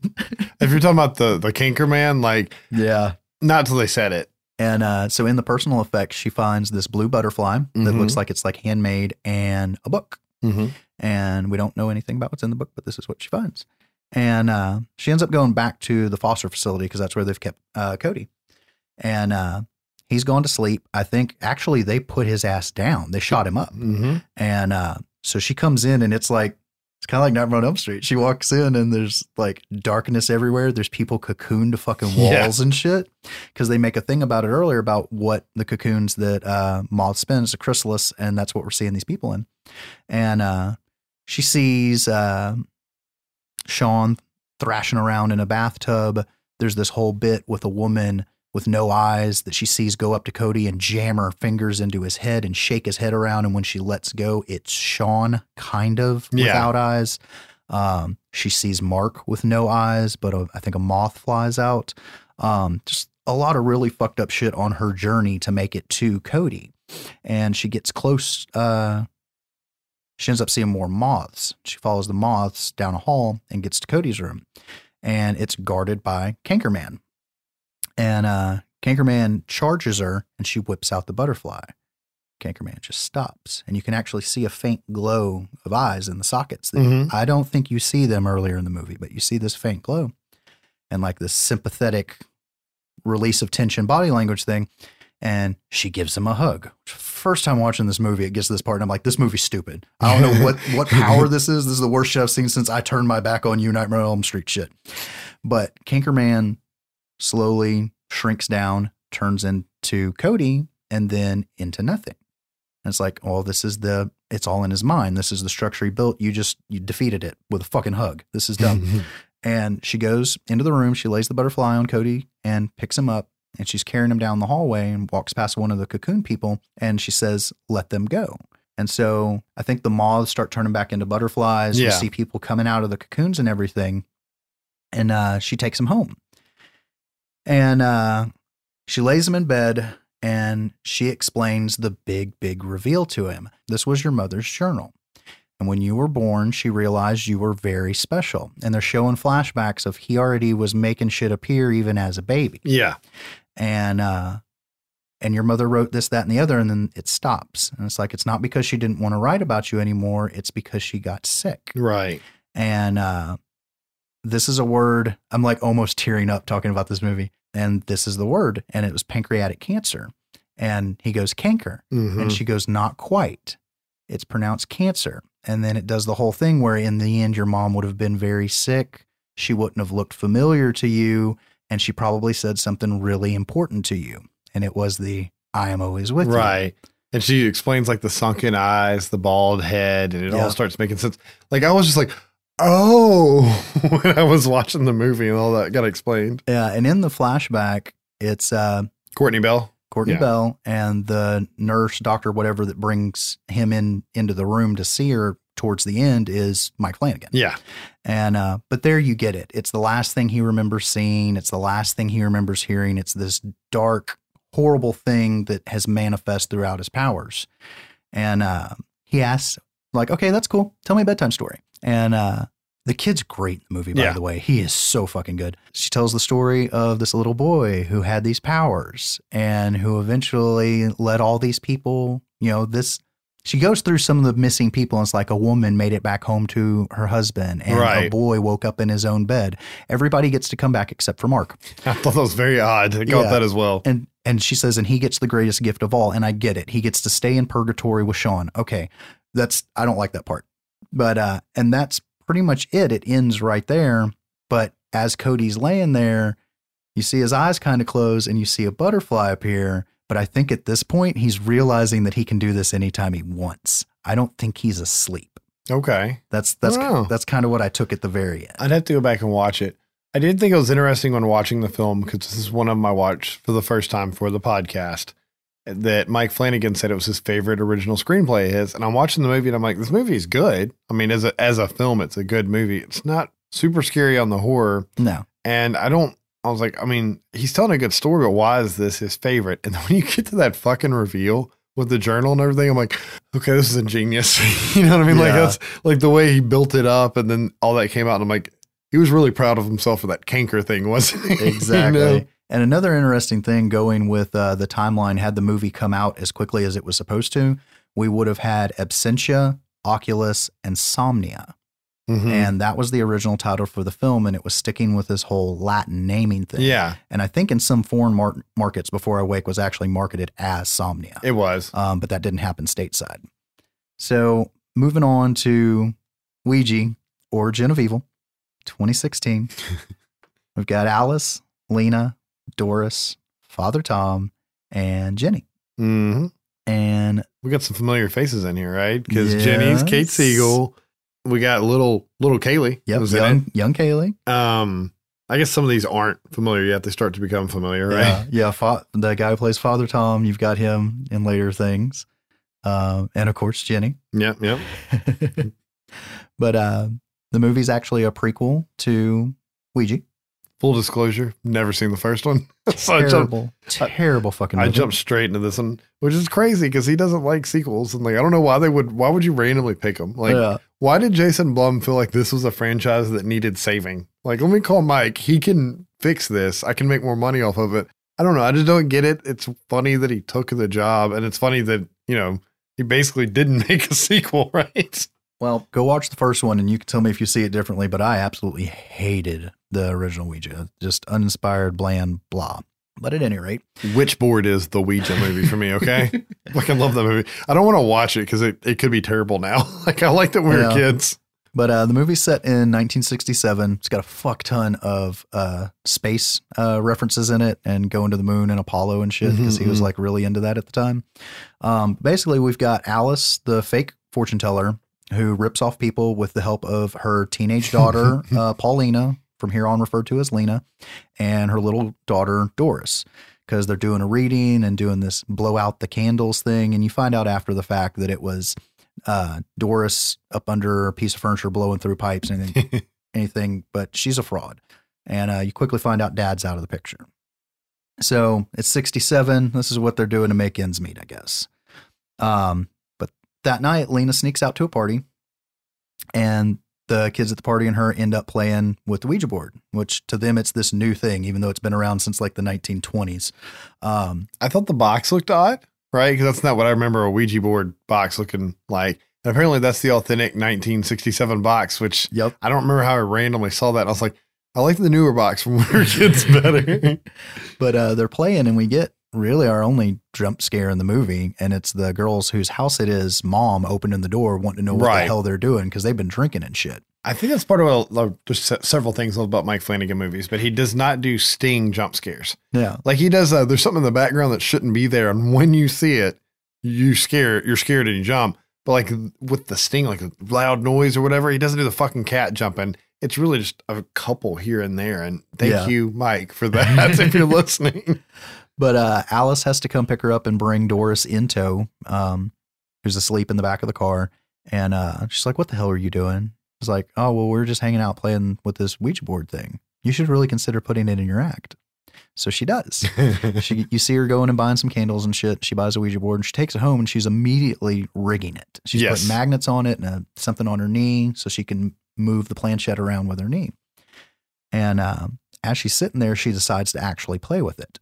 And I forget what she says. But what we end up seeing is whatever is talking to her upstairs, Doris just randomly starts saying all these things. Right. And we're seeing it from Lena's perspective, right? Yeah.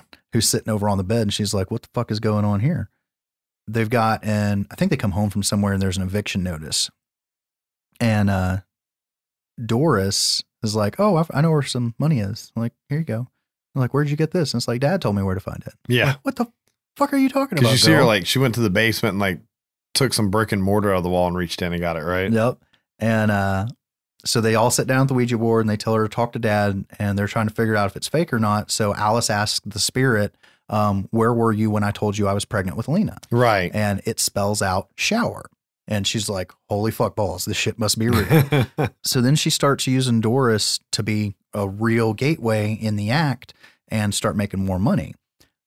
Doris quickly starts having neck pains. And she's asking Daddy, why does it hurt?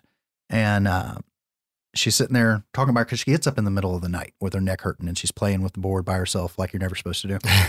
And she picks up the planchette and she's looking through it and she can see like shadowy figures dart behind walls, like the same shit we've talked about seeing out of the corner of our eyes growing up. Most people do. I'm sure there's a medical reason for it, but I like to think it's ghosts. I thought that was a really nice touch, though, looking through it. You know what I mean? And she gets up and she goes walking around. She walks in front of this big mirror. Then in the reflection, you see these like oil-covered C-3POs. That's my joke, okay? You see, you got the glowing orange eyes, and they're these dark, covered, almost mechanical-looking people. Okay. And actually, in this scene, it's just one. And it shoves its arm down her throat. She fucking throws her back over backwards, like laying there in midair and shit. And it's obvious that some kind of possession is now taking place. And we've got Lena gets woke up by whispers in her ear. And she goes into the bathroom. And in the mirror, she realized that her mouth has gone all Mr. Anderson.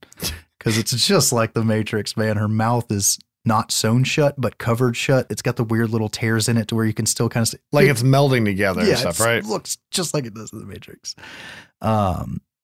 I think it's the next day at school. Doris is she's sitting there. She's already the outcast kid, it seems, for some reason. And This now poor she's little talking girl. to herself and shit, right? Yeah. And her name's fucking Doris. Yeah. It's like such an old name. Well, it's 67. 67. It's weird to see a kid with that name. I know, to right? me. And she's sitting there on the playground, and there's these two boys, and one of them's like, "Hey, watch this," and draws back a slingshot at her. And she just turns like over her shoulder and looks at him. And he slowly starts turning the slingshot towards himself. And the other kid's like, "What are you doing? What are you doing? What are you doing?" And it cuts away from it and cuts back to Doris. And you just hear, ah! And Doris smiles. And it's one of the many shots in the movie that feels very like it's out of The Omen or The Exorcist or something. There's a lot of the camera work was done on purpose for Right. the time period. Sometimes it works, sometimes it doesn't. Alice ends up going to dinner with Father Tom. Elliot? Warren, do what? It's Elliot from E.T. You never noticed that? That's who that is? Yeah. Holy shit. Do you see this? You see this expression right now? Are you fucking kidding me? No, it's Elliot. Yeah. Oh man, how am I going to make it through the rest of this? But that's why I looked at you like, what the fuck are you talking about? But he tells her about the occult and that they're messing with things that they shouldn't be messing with. And, but at least we know that he's kind of in the know now. While this is going on, Mikey, Lena's love interest, who Mhm. there's been a couple interactions with in the movie, he comes over and they're sitting upstairs and she's like, "You need to go. My mom's going to be back soon." And it's something about her wrath or whatever. And he's like, "Oh, it's just like Romeo and Juliet." Mm-hmm. And he gets his kiss and he's going downstairs and Doris is already acting creepy at this point. Like, I think when he walks upstairs, she's got the wide eyes and the mouth wide open. You hear the static. This is so much more creepy, though. But when he comes downstairs, she's like, "Do you know what it's like to be hanged to death or strangled to death?" It's strangled. Okay, do you know what it's like to be strangled to death? And she gives this very, very long, detailed explanation of what your circulatory system goes through, what you feel, what you think, where it originates from, yada, yada, yada, in this great, almost monotone delivery. She's not as good as she could have been. That's my only hang up. I was going in to say, this this is movie. another great child actor in a horror movie. Yeah, she's good. She's also in the Annabelle movie. She reminds me of Paranormal Activity 3, a little bit, that girl. I am the bringer of he. Like a little bit. Not as good as, that's where I was Not going, as good, like, not as good but as she her. reminds me of her. Yeah. But so she gives the whole long explanation and goes, "Good night, Romeo." Yeah. Like, oh, okay, there's something connected here between what happened upstairs and what's being done now. I love it when you point out like a little fact like that. And I'm like, oh, because I know where you're going with that at the end, and it ties it in. And this is what happens when like I'm watching a movie for the first time for the podcast. I really should start trying to watch them twice. I can catch the little subtle nuances like that. But later, Lena sees Doris scribbling madly something on the floor, but she's looking away the whole Yeah. time. And she she sees that her doll's mouth is stitched shut. Yeah, And she's yelling at Doris for it. Like, "Why did you do this?" She's like, "I didn't do it. Daddy did it." right. She's like, "You're fucking losing it, kid." And Mom comes in. She's like, "What's all this noise?" And Lena's had it. She's like, "I don't know what the fuck's going on, but something's wrong with her. It's changing her. We don't need to be doing this shit." And She's really good. The actress that plays Lena. Yeah. Because I mean, she's in this and Oculus, you know, and she's fantastic in both. but yeah, she thinks there's something wrong with her. She hypothesized that she's not talking to Dad. So Lena finds the papers and ends up taking them to school, and she shows them to Father Tom. And I don't remember if she says it's in Polish or he says it's in Polish, but they know they need someone that can speak Polish to read it. Yeah, she thinks it's Polish. I don't know why she thinks it's Polish. And he says that sister blah, blah, blah came over from the war. Yeah. Like family came from World War II That's or right. something. Yeah. And so we end up back at the house. He shows up and he's wanting a reading. It's like, Mhm, "Hey, I'm going to take you up on this thing. I'd like to talk to my wife." And oh yeah, I should have brought that up. Like his wife's dead. Yeah. That's That's a good time to bring it up right then. And so they do the reading, and he asks, "What's her middle name?" I think, and That's definitely in there. just a couple of specific questions, Mhm. and then finishes the reading, and then tells Alice, like, "I need to talk to you about some trouble Lena's having at school. Can we go Mhm. ahead and talk about that while I'm here?" She's like, "Well, no, can you come some other time?" He's like, "I really would rather talk about it now, away from Doris." You might as well. And so they go upstairs and he explains that he tricked her. and that if she was actually talking to the dead, there would have been different answers. But instead, he was thinking the answers he wanted to hear during the reading. Yeah, he thought his mother's name, not his wife's name, for example. Exactly. And then there was something else that she changed the subject on that he just cleared his mind of everything and just heard static. So he's like, there's something here that can see things, but it's not what you think it is. And then he starts going through the friggin' papers. And I'm going to butcher the story because I didn't write all this shit down. But basically, there was this horrible dude that used to torture and kill people. He was a doctor during the war, and they called him the Devil's Doctor. And he had somehow made it to the States. And he ended up in this house, and there was a secret room in the basement where he was still torturing and killing people for X amount of years. And that's where the money came from. Exactly. So whatever you think you're talking to, that's what it is. And what we need to do is, and Lena's like, would you shut up? Whatever's been watching us is still here watching us. Yes. And she points that out because like the shower thing, she's like, because her mom's like, oh, I asked. And, you know, the board knew something only your father would know that told in the shower. And she's like, but that happened in this house. So they saw it in this house. Yeah. So Mikey comes over and he's greeted by Doris. And she's like, hey, do you want to see something neat? And I was like, come down to the basement. And it's like, well, where's everybody else at? They'll be right here. They'll be right back or something like that. And they go down to the basement. And I think this is happening it's happening alongside while the story of what happened in the basement is being told. Right. We get the friggin' Flanagan cut back and forth thing. And so the diary is of Marcus, as who is telling the story. But once we get to his death, the diary continues. And he's talking about the things that were in the dark that were never human, that were now taking him over. And while this is going on, Doris has got Mikey reaching in the hole in the wall for treasure. And he pulls out a medical bag and it's got like IDs of some of the victims. And he reaches back in again and he pulls out a skull. Yeah. And while this is going on, you can see Doris's head in the shadow kind of twitch and the eyes and all this weird shit happens. And she leans in and starts whispering in his ear. And apparently this is how the spirit or whatever is going to go from one person into the other. Because the next thing we see is they come down from upstairs and are down in the living room. And all of a sudden, Mikey's hung body falls down in the foyer. So he's killed himself. He's been convinced to do this or something. They're freaking out because this body just fell out of nowhere. They don't know where Doris is, but they can hear music. They go down into the basement and they end up looking through the hole in the wall and see it's just filled with bodies. Yeah, there's just bones everywhere. Yeah. They can hear Doris through a vent, and Father Tom goes through there and he's now in the hidden room. And we get the shot that I hate.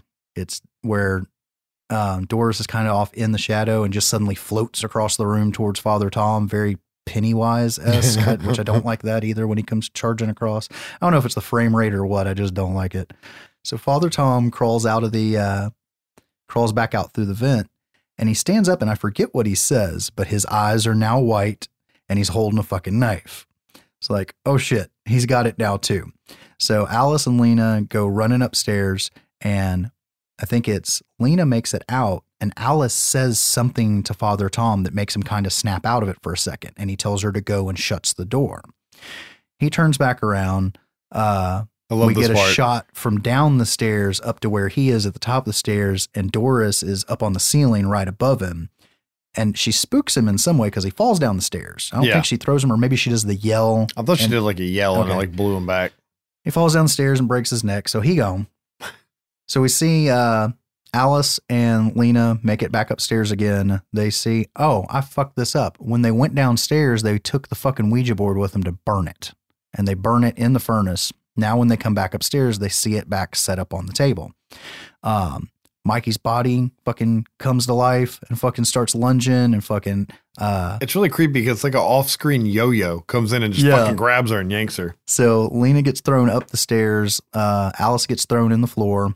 And Doris is whispering in Lena's ear on the stairs while Alice is saying, what do you want? What is it that you want?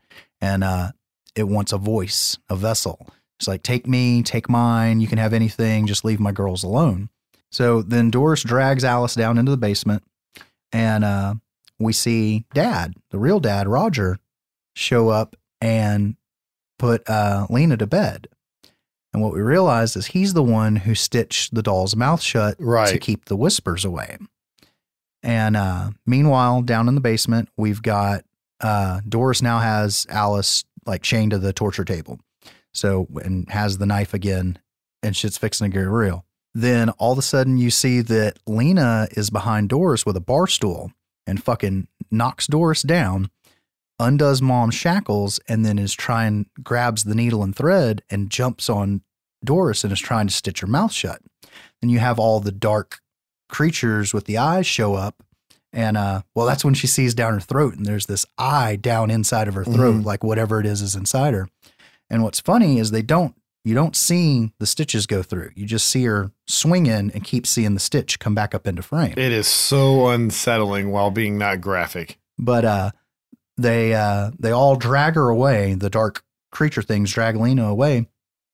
But Dad shows up, and you see Dad is actually stitching Doris's mouth shut.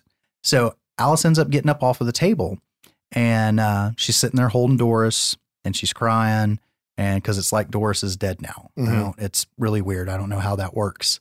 And I wonder if she was dead the whole time and was being used as a puppet. Like, I wonder if once you get possessed or something. I was trying to figure that out too, because she's just abruptly dead. Well, we're fixing to, no, that theory won't work because of what we're fixing to discuss. Oh, yeah. So Lena comes into frame, and I forget what she says, but we cut to another shot to where we can see her open her eyes that are still white, and she stabs her mom in the fucking stomach. Yep. So... And that's one of the things I hate about the ending of the movie, because there's a little bit more here, but that part of the movie, because when she got whispered in the ear on the stairs that it's over. She's already fucked. She's taken over. We've had that explained basically through the movie. But we immediately jump cut to Lena with the doctor. And what were we talking about? Like, she can't remember what we were saying is like, we were talking about what happened with your mother and where is your sister? She's like, oh yeah, my sister. Yeah. And your mother's like, oh yeah, my mother. Like she's not lucid at all. Exactly. And, we see her getting taken back to her room, and she rips up the carpet, and she's got a pair of glasses. She's lifted off the doctor, and in her own blood, she draws out a Ouija board and is holding the eyepiece out of the glasses to try to talk to Doris. Doris, yes. She actually asked for Doris. And then we see the doctor coming down the hallway, I guess, making his rounds, and he looks into her room through the little window in the door, and she's standing right there just staring at him. And it cuts to the side angle where you can see down the hall, and friggin' ceiling crawling Doris comes rushing up and gets right to him, and we're done. We go to credits.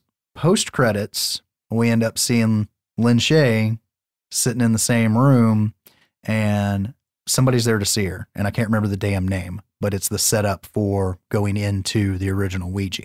And I feel like I went way too fucking detailed explaining that movie than I wanted to. I don't think the movie is that great. There were too many things in it that you could see coming a mile away. You could see that Doris was going to be the one to make contact. You knew Doris was not talking to Dad, and the twist at the end of Lena stabbing Mom, that's fixing to happen because you just saw her get whispered in her ear.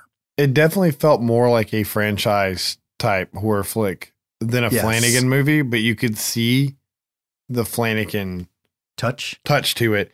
And there's a lot of interesting things, like him not liking sequels, him not really wanting to do it, Jason Blum talking him into it, and then like it being PG-13, which he doesn't do PG-13 movies. That. Like, and it's because like the hook scene, like hooking the kid doing the slingshot in the face. Those things are like fucking horrific, but it's done off screen. Yeah. And not in a cheesy way where you see the knife come down and the camera pans. It still fucks with you. And it's because he figured out a way to do it. It's also a good bit more CGI, I feel like, in this movie than, or whatever it is, like for the effects. Because he uses like lots of subtle things and practical effects and background images usually to scare you. And this one has like the demons and your C-3POs or whatever and everything going on. I make that joke because they just weren't scary to me. Yeah. Now, there was a lot of post-processing in the film to fit the era because it was shot in digital. So they went in and put in the cigarette burns around every 20 minutes. I'm laughing because I was a projectionist for years. And I was watching the movie, and I at the 20-minute mark, roughly, I texted Josh and I said, "Oh my God, he put cigarette burns in the movie, and it was at the right time and everything." Yep. They have the film jump the gate, so it shakes or gets ahead or behind itself, and the warbling audio. So the whole thing set up that it's a real change, dirtying up the optics of it a little bit. Shot with I forget. I read what they're called, but it's a split lens that lets the foreground and the background be in focus at the same time. So I saw him say they used like old school lenses on new school cameras was another. Yeah. So like that it would have that, it would look a little bit more dated. So, and that's the thing. You did get some of that.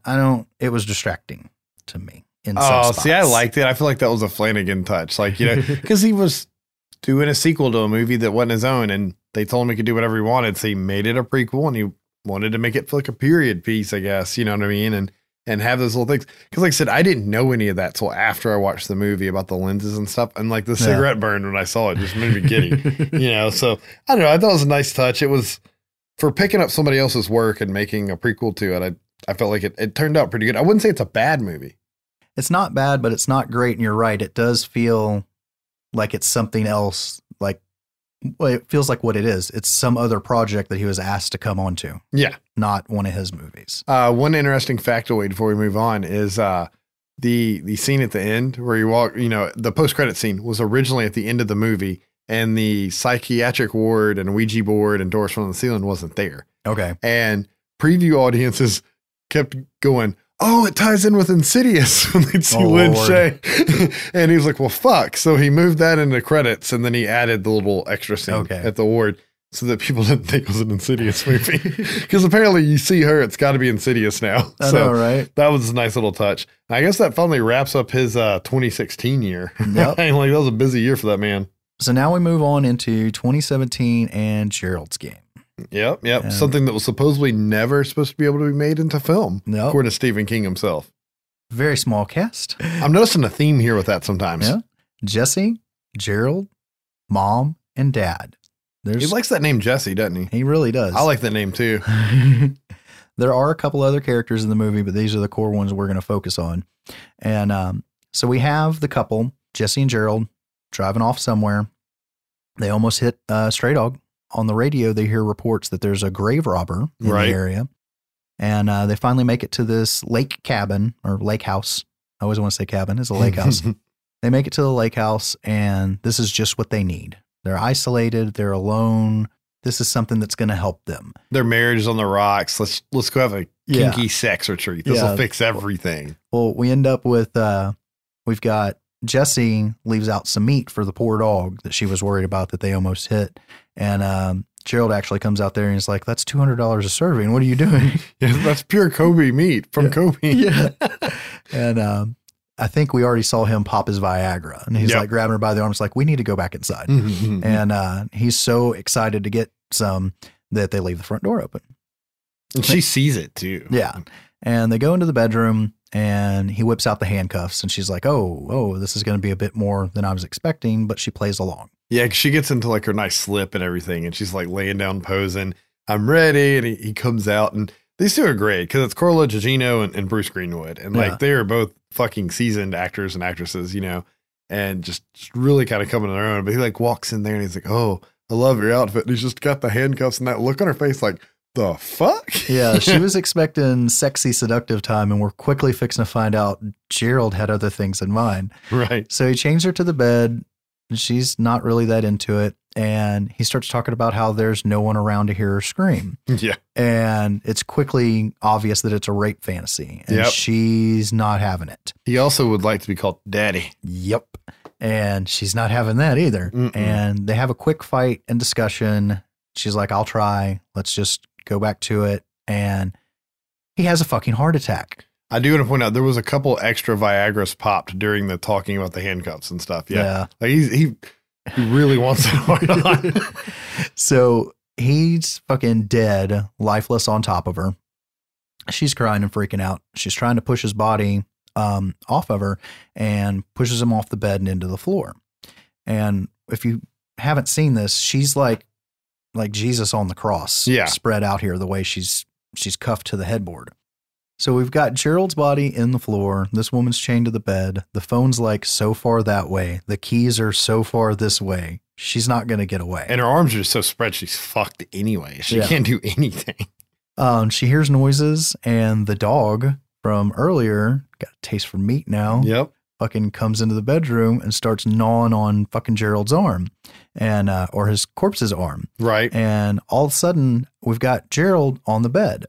And what's fucked up about this movie and going to the book is what plays out is an internal monologue in this woman's mind. Right.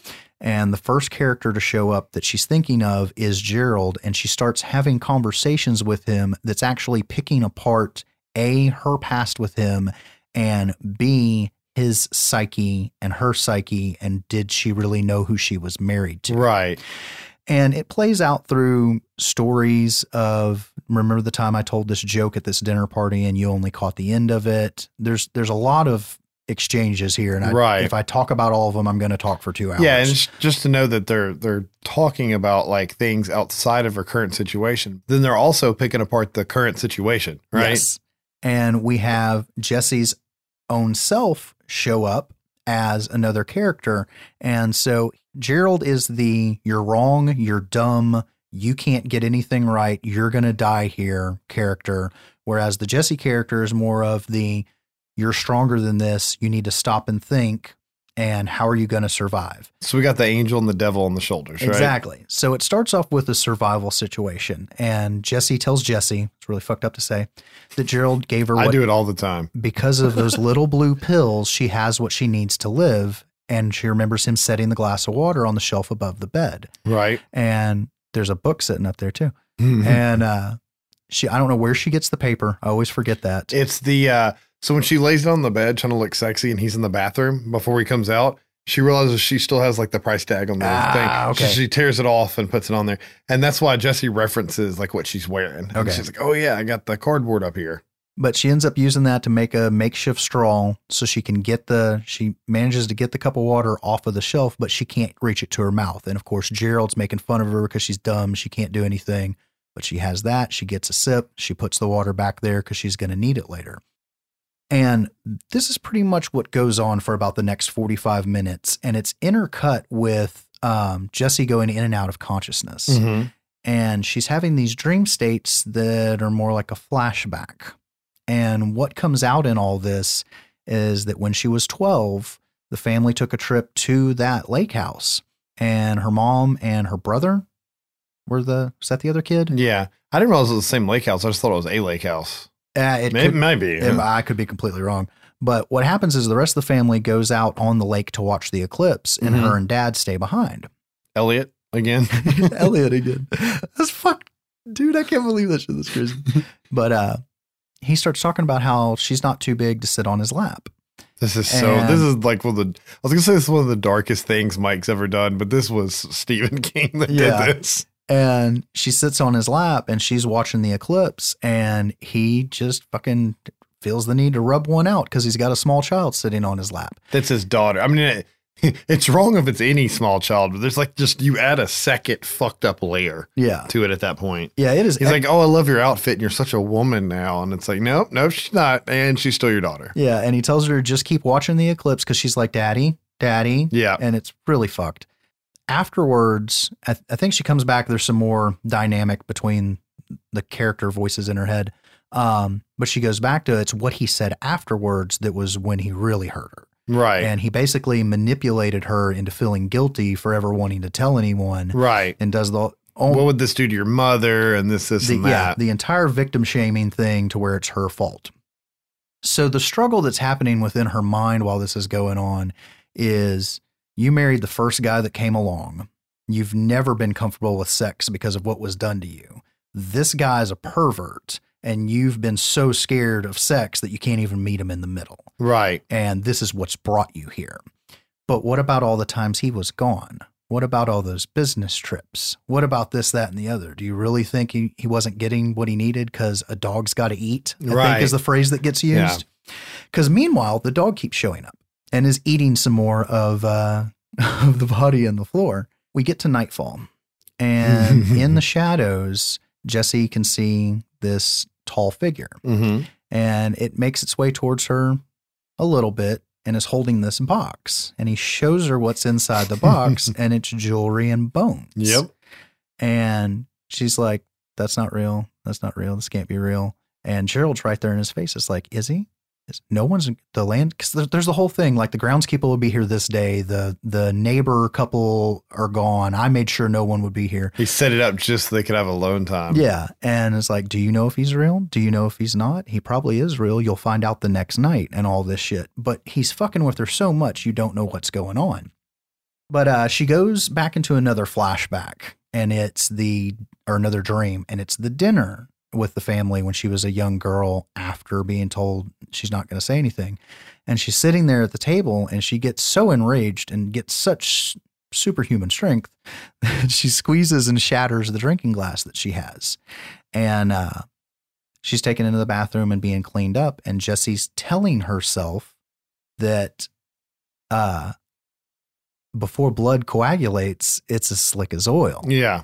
And she's putting together the idea of you have everything you need to escape. And this is a really, really fucking, I don't like wrist stuff. I don't need the wrist stuff fucks me up more than cannibalism does. And this is the most horrific fucking thing I've ever seen in my entire life. And I don't care if Stephen King wrote it. Mike Flanagan planned that shit out and filmed it. And it fucked me up. And I showed a guy at work because I was talking about it, and I pulled it up. I was like, you got to see this. And he's like, you're such a bitch. And he's watching it, and he's just like so uncomfortable trying to watch it as well. The first time she has the flashback was when Gerald calls her Mouse. Okay. She's like, why did you call me that? What did you just call me? And in the flashbacks, we see that that's Dad's nickname for her. Yeah, it was. And yeah, sorry I left that out earlier because it becomes important here in a few minutes. But she takes the glass and she gets it down off the shelf again. She busts it and she takes a piece of glass and she cuts across her wrists. And it's all done real slow. It's done super slow, but she carves the shard of glass into the shelving. That's right. So that it's held in place. Then she can cut her wrist. And there's the monologue with herself about how, like, there's less nerve endings. That's why people suicide that way. And this, and that. And slitting the wrist, it's so fucking bad when she does it. But then the glove scene happens. That's all I know to call it. Yeah, because she cuts across her wrist and then she cuts up the palm of her hand. Mm-hmm. So then she's spinning her hand and pulling real hard through the cuffs, and the cuffs start to fold the two flaps of skin over and literally start rolling and peeling the flesh almost entirely off of her hand, all up to the fingers. I mean, she degloves her hand. I do not know another way to say it. But she gets her hand out. She drags the bed over to the counter, gets the key. She undoes the other cuff, and she gets like maxi pads and shit and bandages up herself as best she can. Which is a good idea, actually. And she's going to leave and she blacks out. Just fucking falls out right there on the floor. I think there's another flashback. I seriously don't recall. But when she comes to, down at the end of the hall, she sees the man from the shadows again, which Gerald had called the Moonlight Man. She actually wakes up though laying on Gerald's fucking mangled body, and the dog's chewing on her fucking bandaged hand.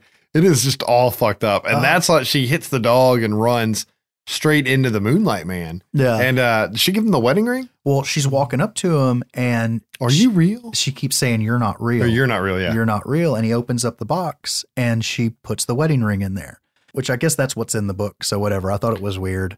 I mean, I guess like she saw that he collects jewelry and she doesn't know if it's real or not, but she thinks it's death. So it's like she's paying her toll so she can go. It's kind of what I got out of it. But she's got the car keys. She gets in the car and she's fucking half dead, bleeding out, tired as shit. Fucking muscles aren't working because she's been in the bed for like 3 days at this point. She's hauling ass through the woods at night. And all of a sudden the sky goes red. Well, in all of her flashbacks during the eclipse, the sky's red. Yeah. She's just looking up and the tree's clear. Yeah. She's looking up at the eclipse. And then all of a sudden the Moonlight Man's in the back seat. The glowing eyes too. It's like, that's one of those like non-sting jump scares that makes you jump like a motherfucker. Yeah. But this is like my favorite 2 shots in the whole movie. And all of a sudden he's leaned up into the front seat right in her ear and he just goes, Mouse. Yeah. And the second that he gets the word out, you cut to the real world and her slamming into a tree. Yeah. Just instantly. And it's very, very jarring. Yes. And she's fucked up now from the car wreck, but she can see, and we can see in the distance a house. So she just lays on the fucking horn. So we cut to some time later and she's fine. And she's got this, well, she's not fine. She's got this brace thing on her hand. But it's a frictionless glove because they had to regraft her skin on it. It burns like fuck. So she has to keep that on there so she can write. And she's penning this letter. And she even says, I'm writing this with my right hand. It hurts. Yada, yada, yada. And she starts telling the story of what had happened to her and how she had repressed it. And she's writing the letter to her 12-year-old self, which from my understanding is not who she's writing the letter to in the book. I don't know. I haven't actually read this book. Yeah, it's another character that was deleted. Left out. Yeah. But at any rate, the interesting thing she tells in the story is, number one, she learned to face this and she now uses it. She never wanted to tell the story, and now she tells the story every day to other girls in the same situation, and now she helps them. The company that Gerald worked for wanted to keep the whole thing, the sex part of it, real quiet. She got the life insurance, 401k, whatever. She has her money. She used it to set up a foundation for said girls. It's girls and boys. She specifically says that they've been abused. Yeah. Well, yeah, boy abuse is about to come up. Unfortunately. Yeah. And she says that at some time later, or 6 months later, I think, that she starts seeing these news articles about, he's got a French name, I forget it, about this grave robber who is about to go to trial. And she ends up seeing pictures of him. And we see that it's the Moonlight Man. Yep. And the story goes that he was a grave robber, and it escalated from there. He went from stealing jewelry to cutting off body pieces to necrophilia. Yep. And he would only defile male corpses. Yep. And this eventually led to a young man waking up to finding a naked Moonlight Man on top of him, trying to cut off his ear. Yeah.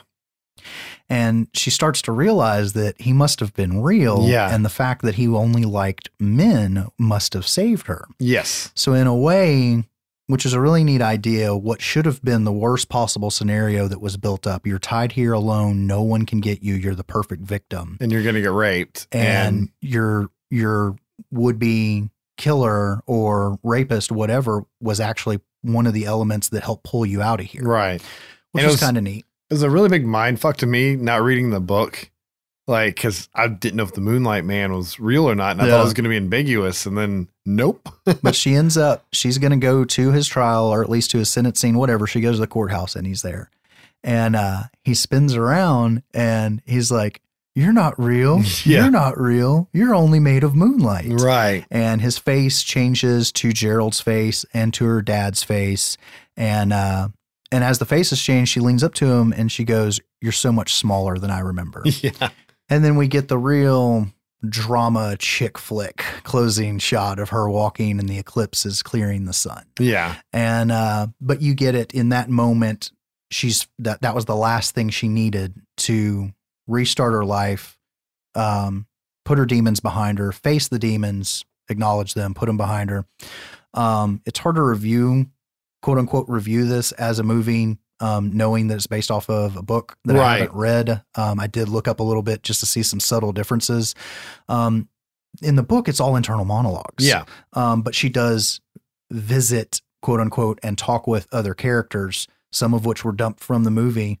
It's a really good movie. It's a really fucked up movie. That's a lot of work for the two main actors to go through. I mean, they had to carry the movie. They're both fantastic in it. And I think the real tragedy here, though, is that Gerald didn't contact his doctor after maintaining stiffness for longer than 4 hours on Viagra. Oh, his rigor ass is still there, huh? Yeah. So I think that's what they were talking about. There's a couple Stephen King references that I caught in there, though.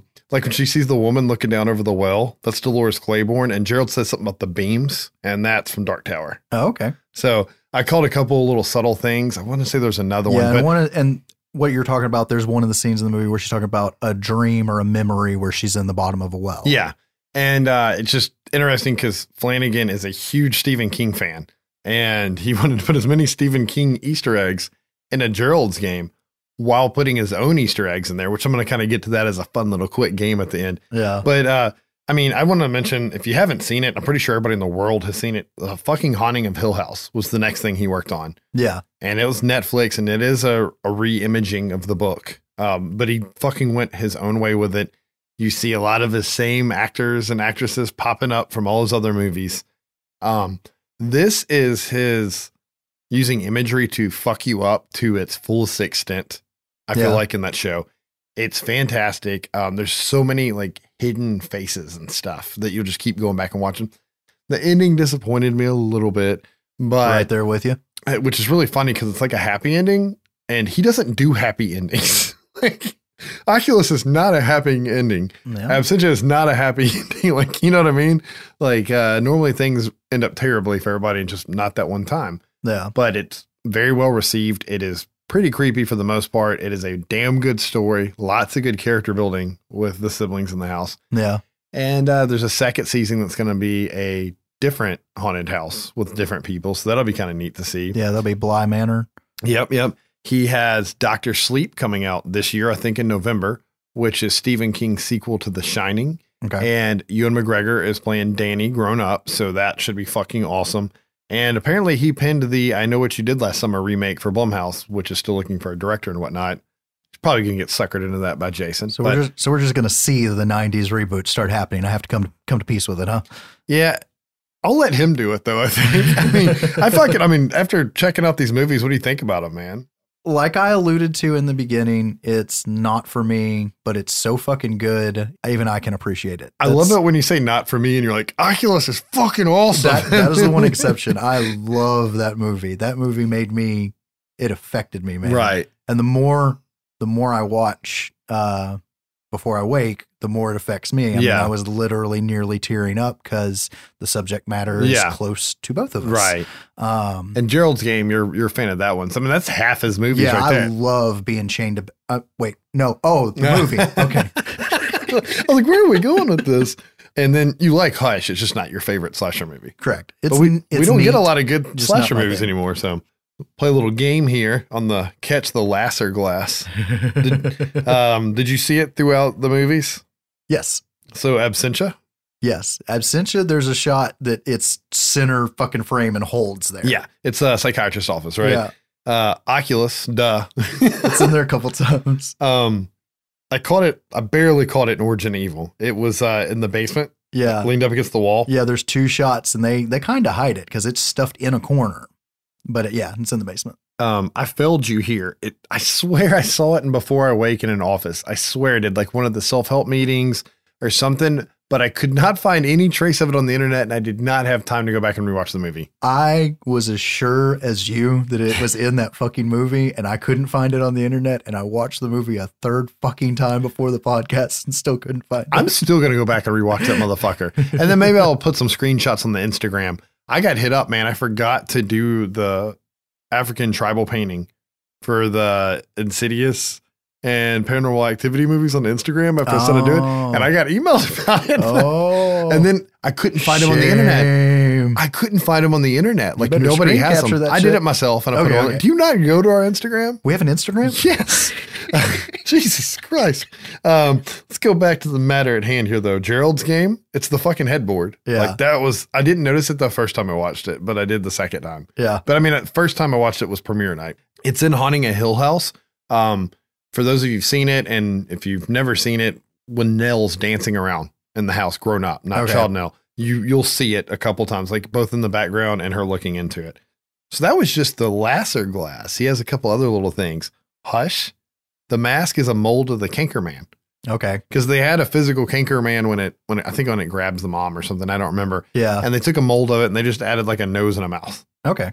Maddie's bathtub that she hides in front of that the man drops into is the bathtub from Before I Wake at the end with the kid drowning. When she walks in the dark room. water. Okay. Yeah.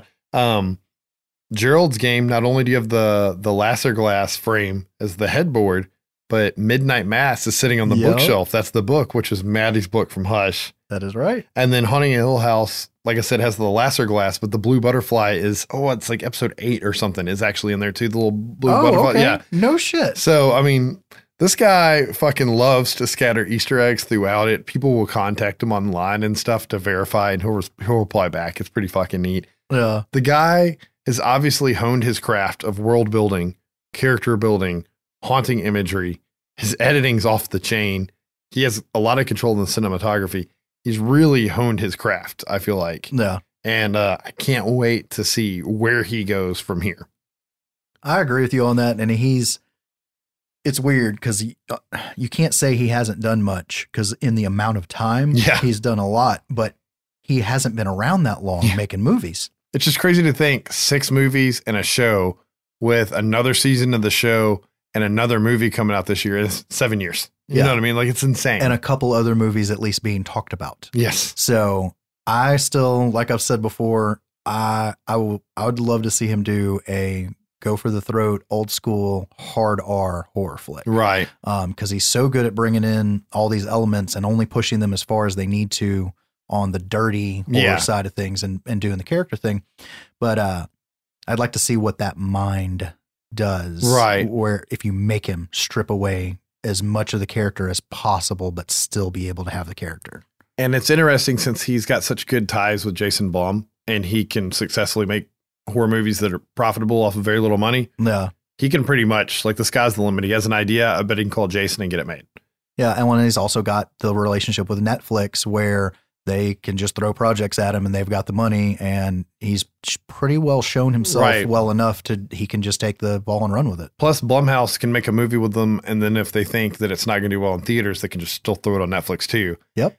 And I mean, as far as I can tell, it looks like he has free reign to make Stephen King movies as long as Stephen's okay with it and he can get the funding. Yep. Which it would be interesting to see him. Like, I bet he could do a badass The Stand, actually, or a proper Dark Tower. I bet he could do that. Especially like an episodic Dark Tower. Yeah. Which I think they just announced Amazon's about to make that anyways, but I don't know who the fuck's making it. That shit on Amazon ain't that good to me. But it would be really cool to see him do other Stephen King stories that haven't been made into movies yet, whether they were shitty made for TV ones or not. But this was a fun episode for me. It was near and dear to my heart. Thanks for letting us do Mike. You get to pick the next director. Woot woot.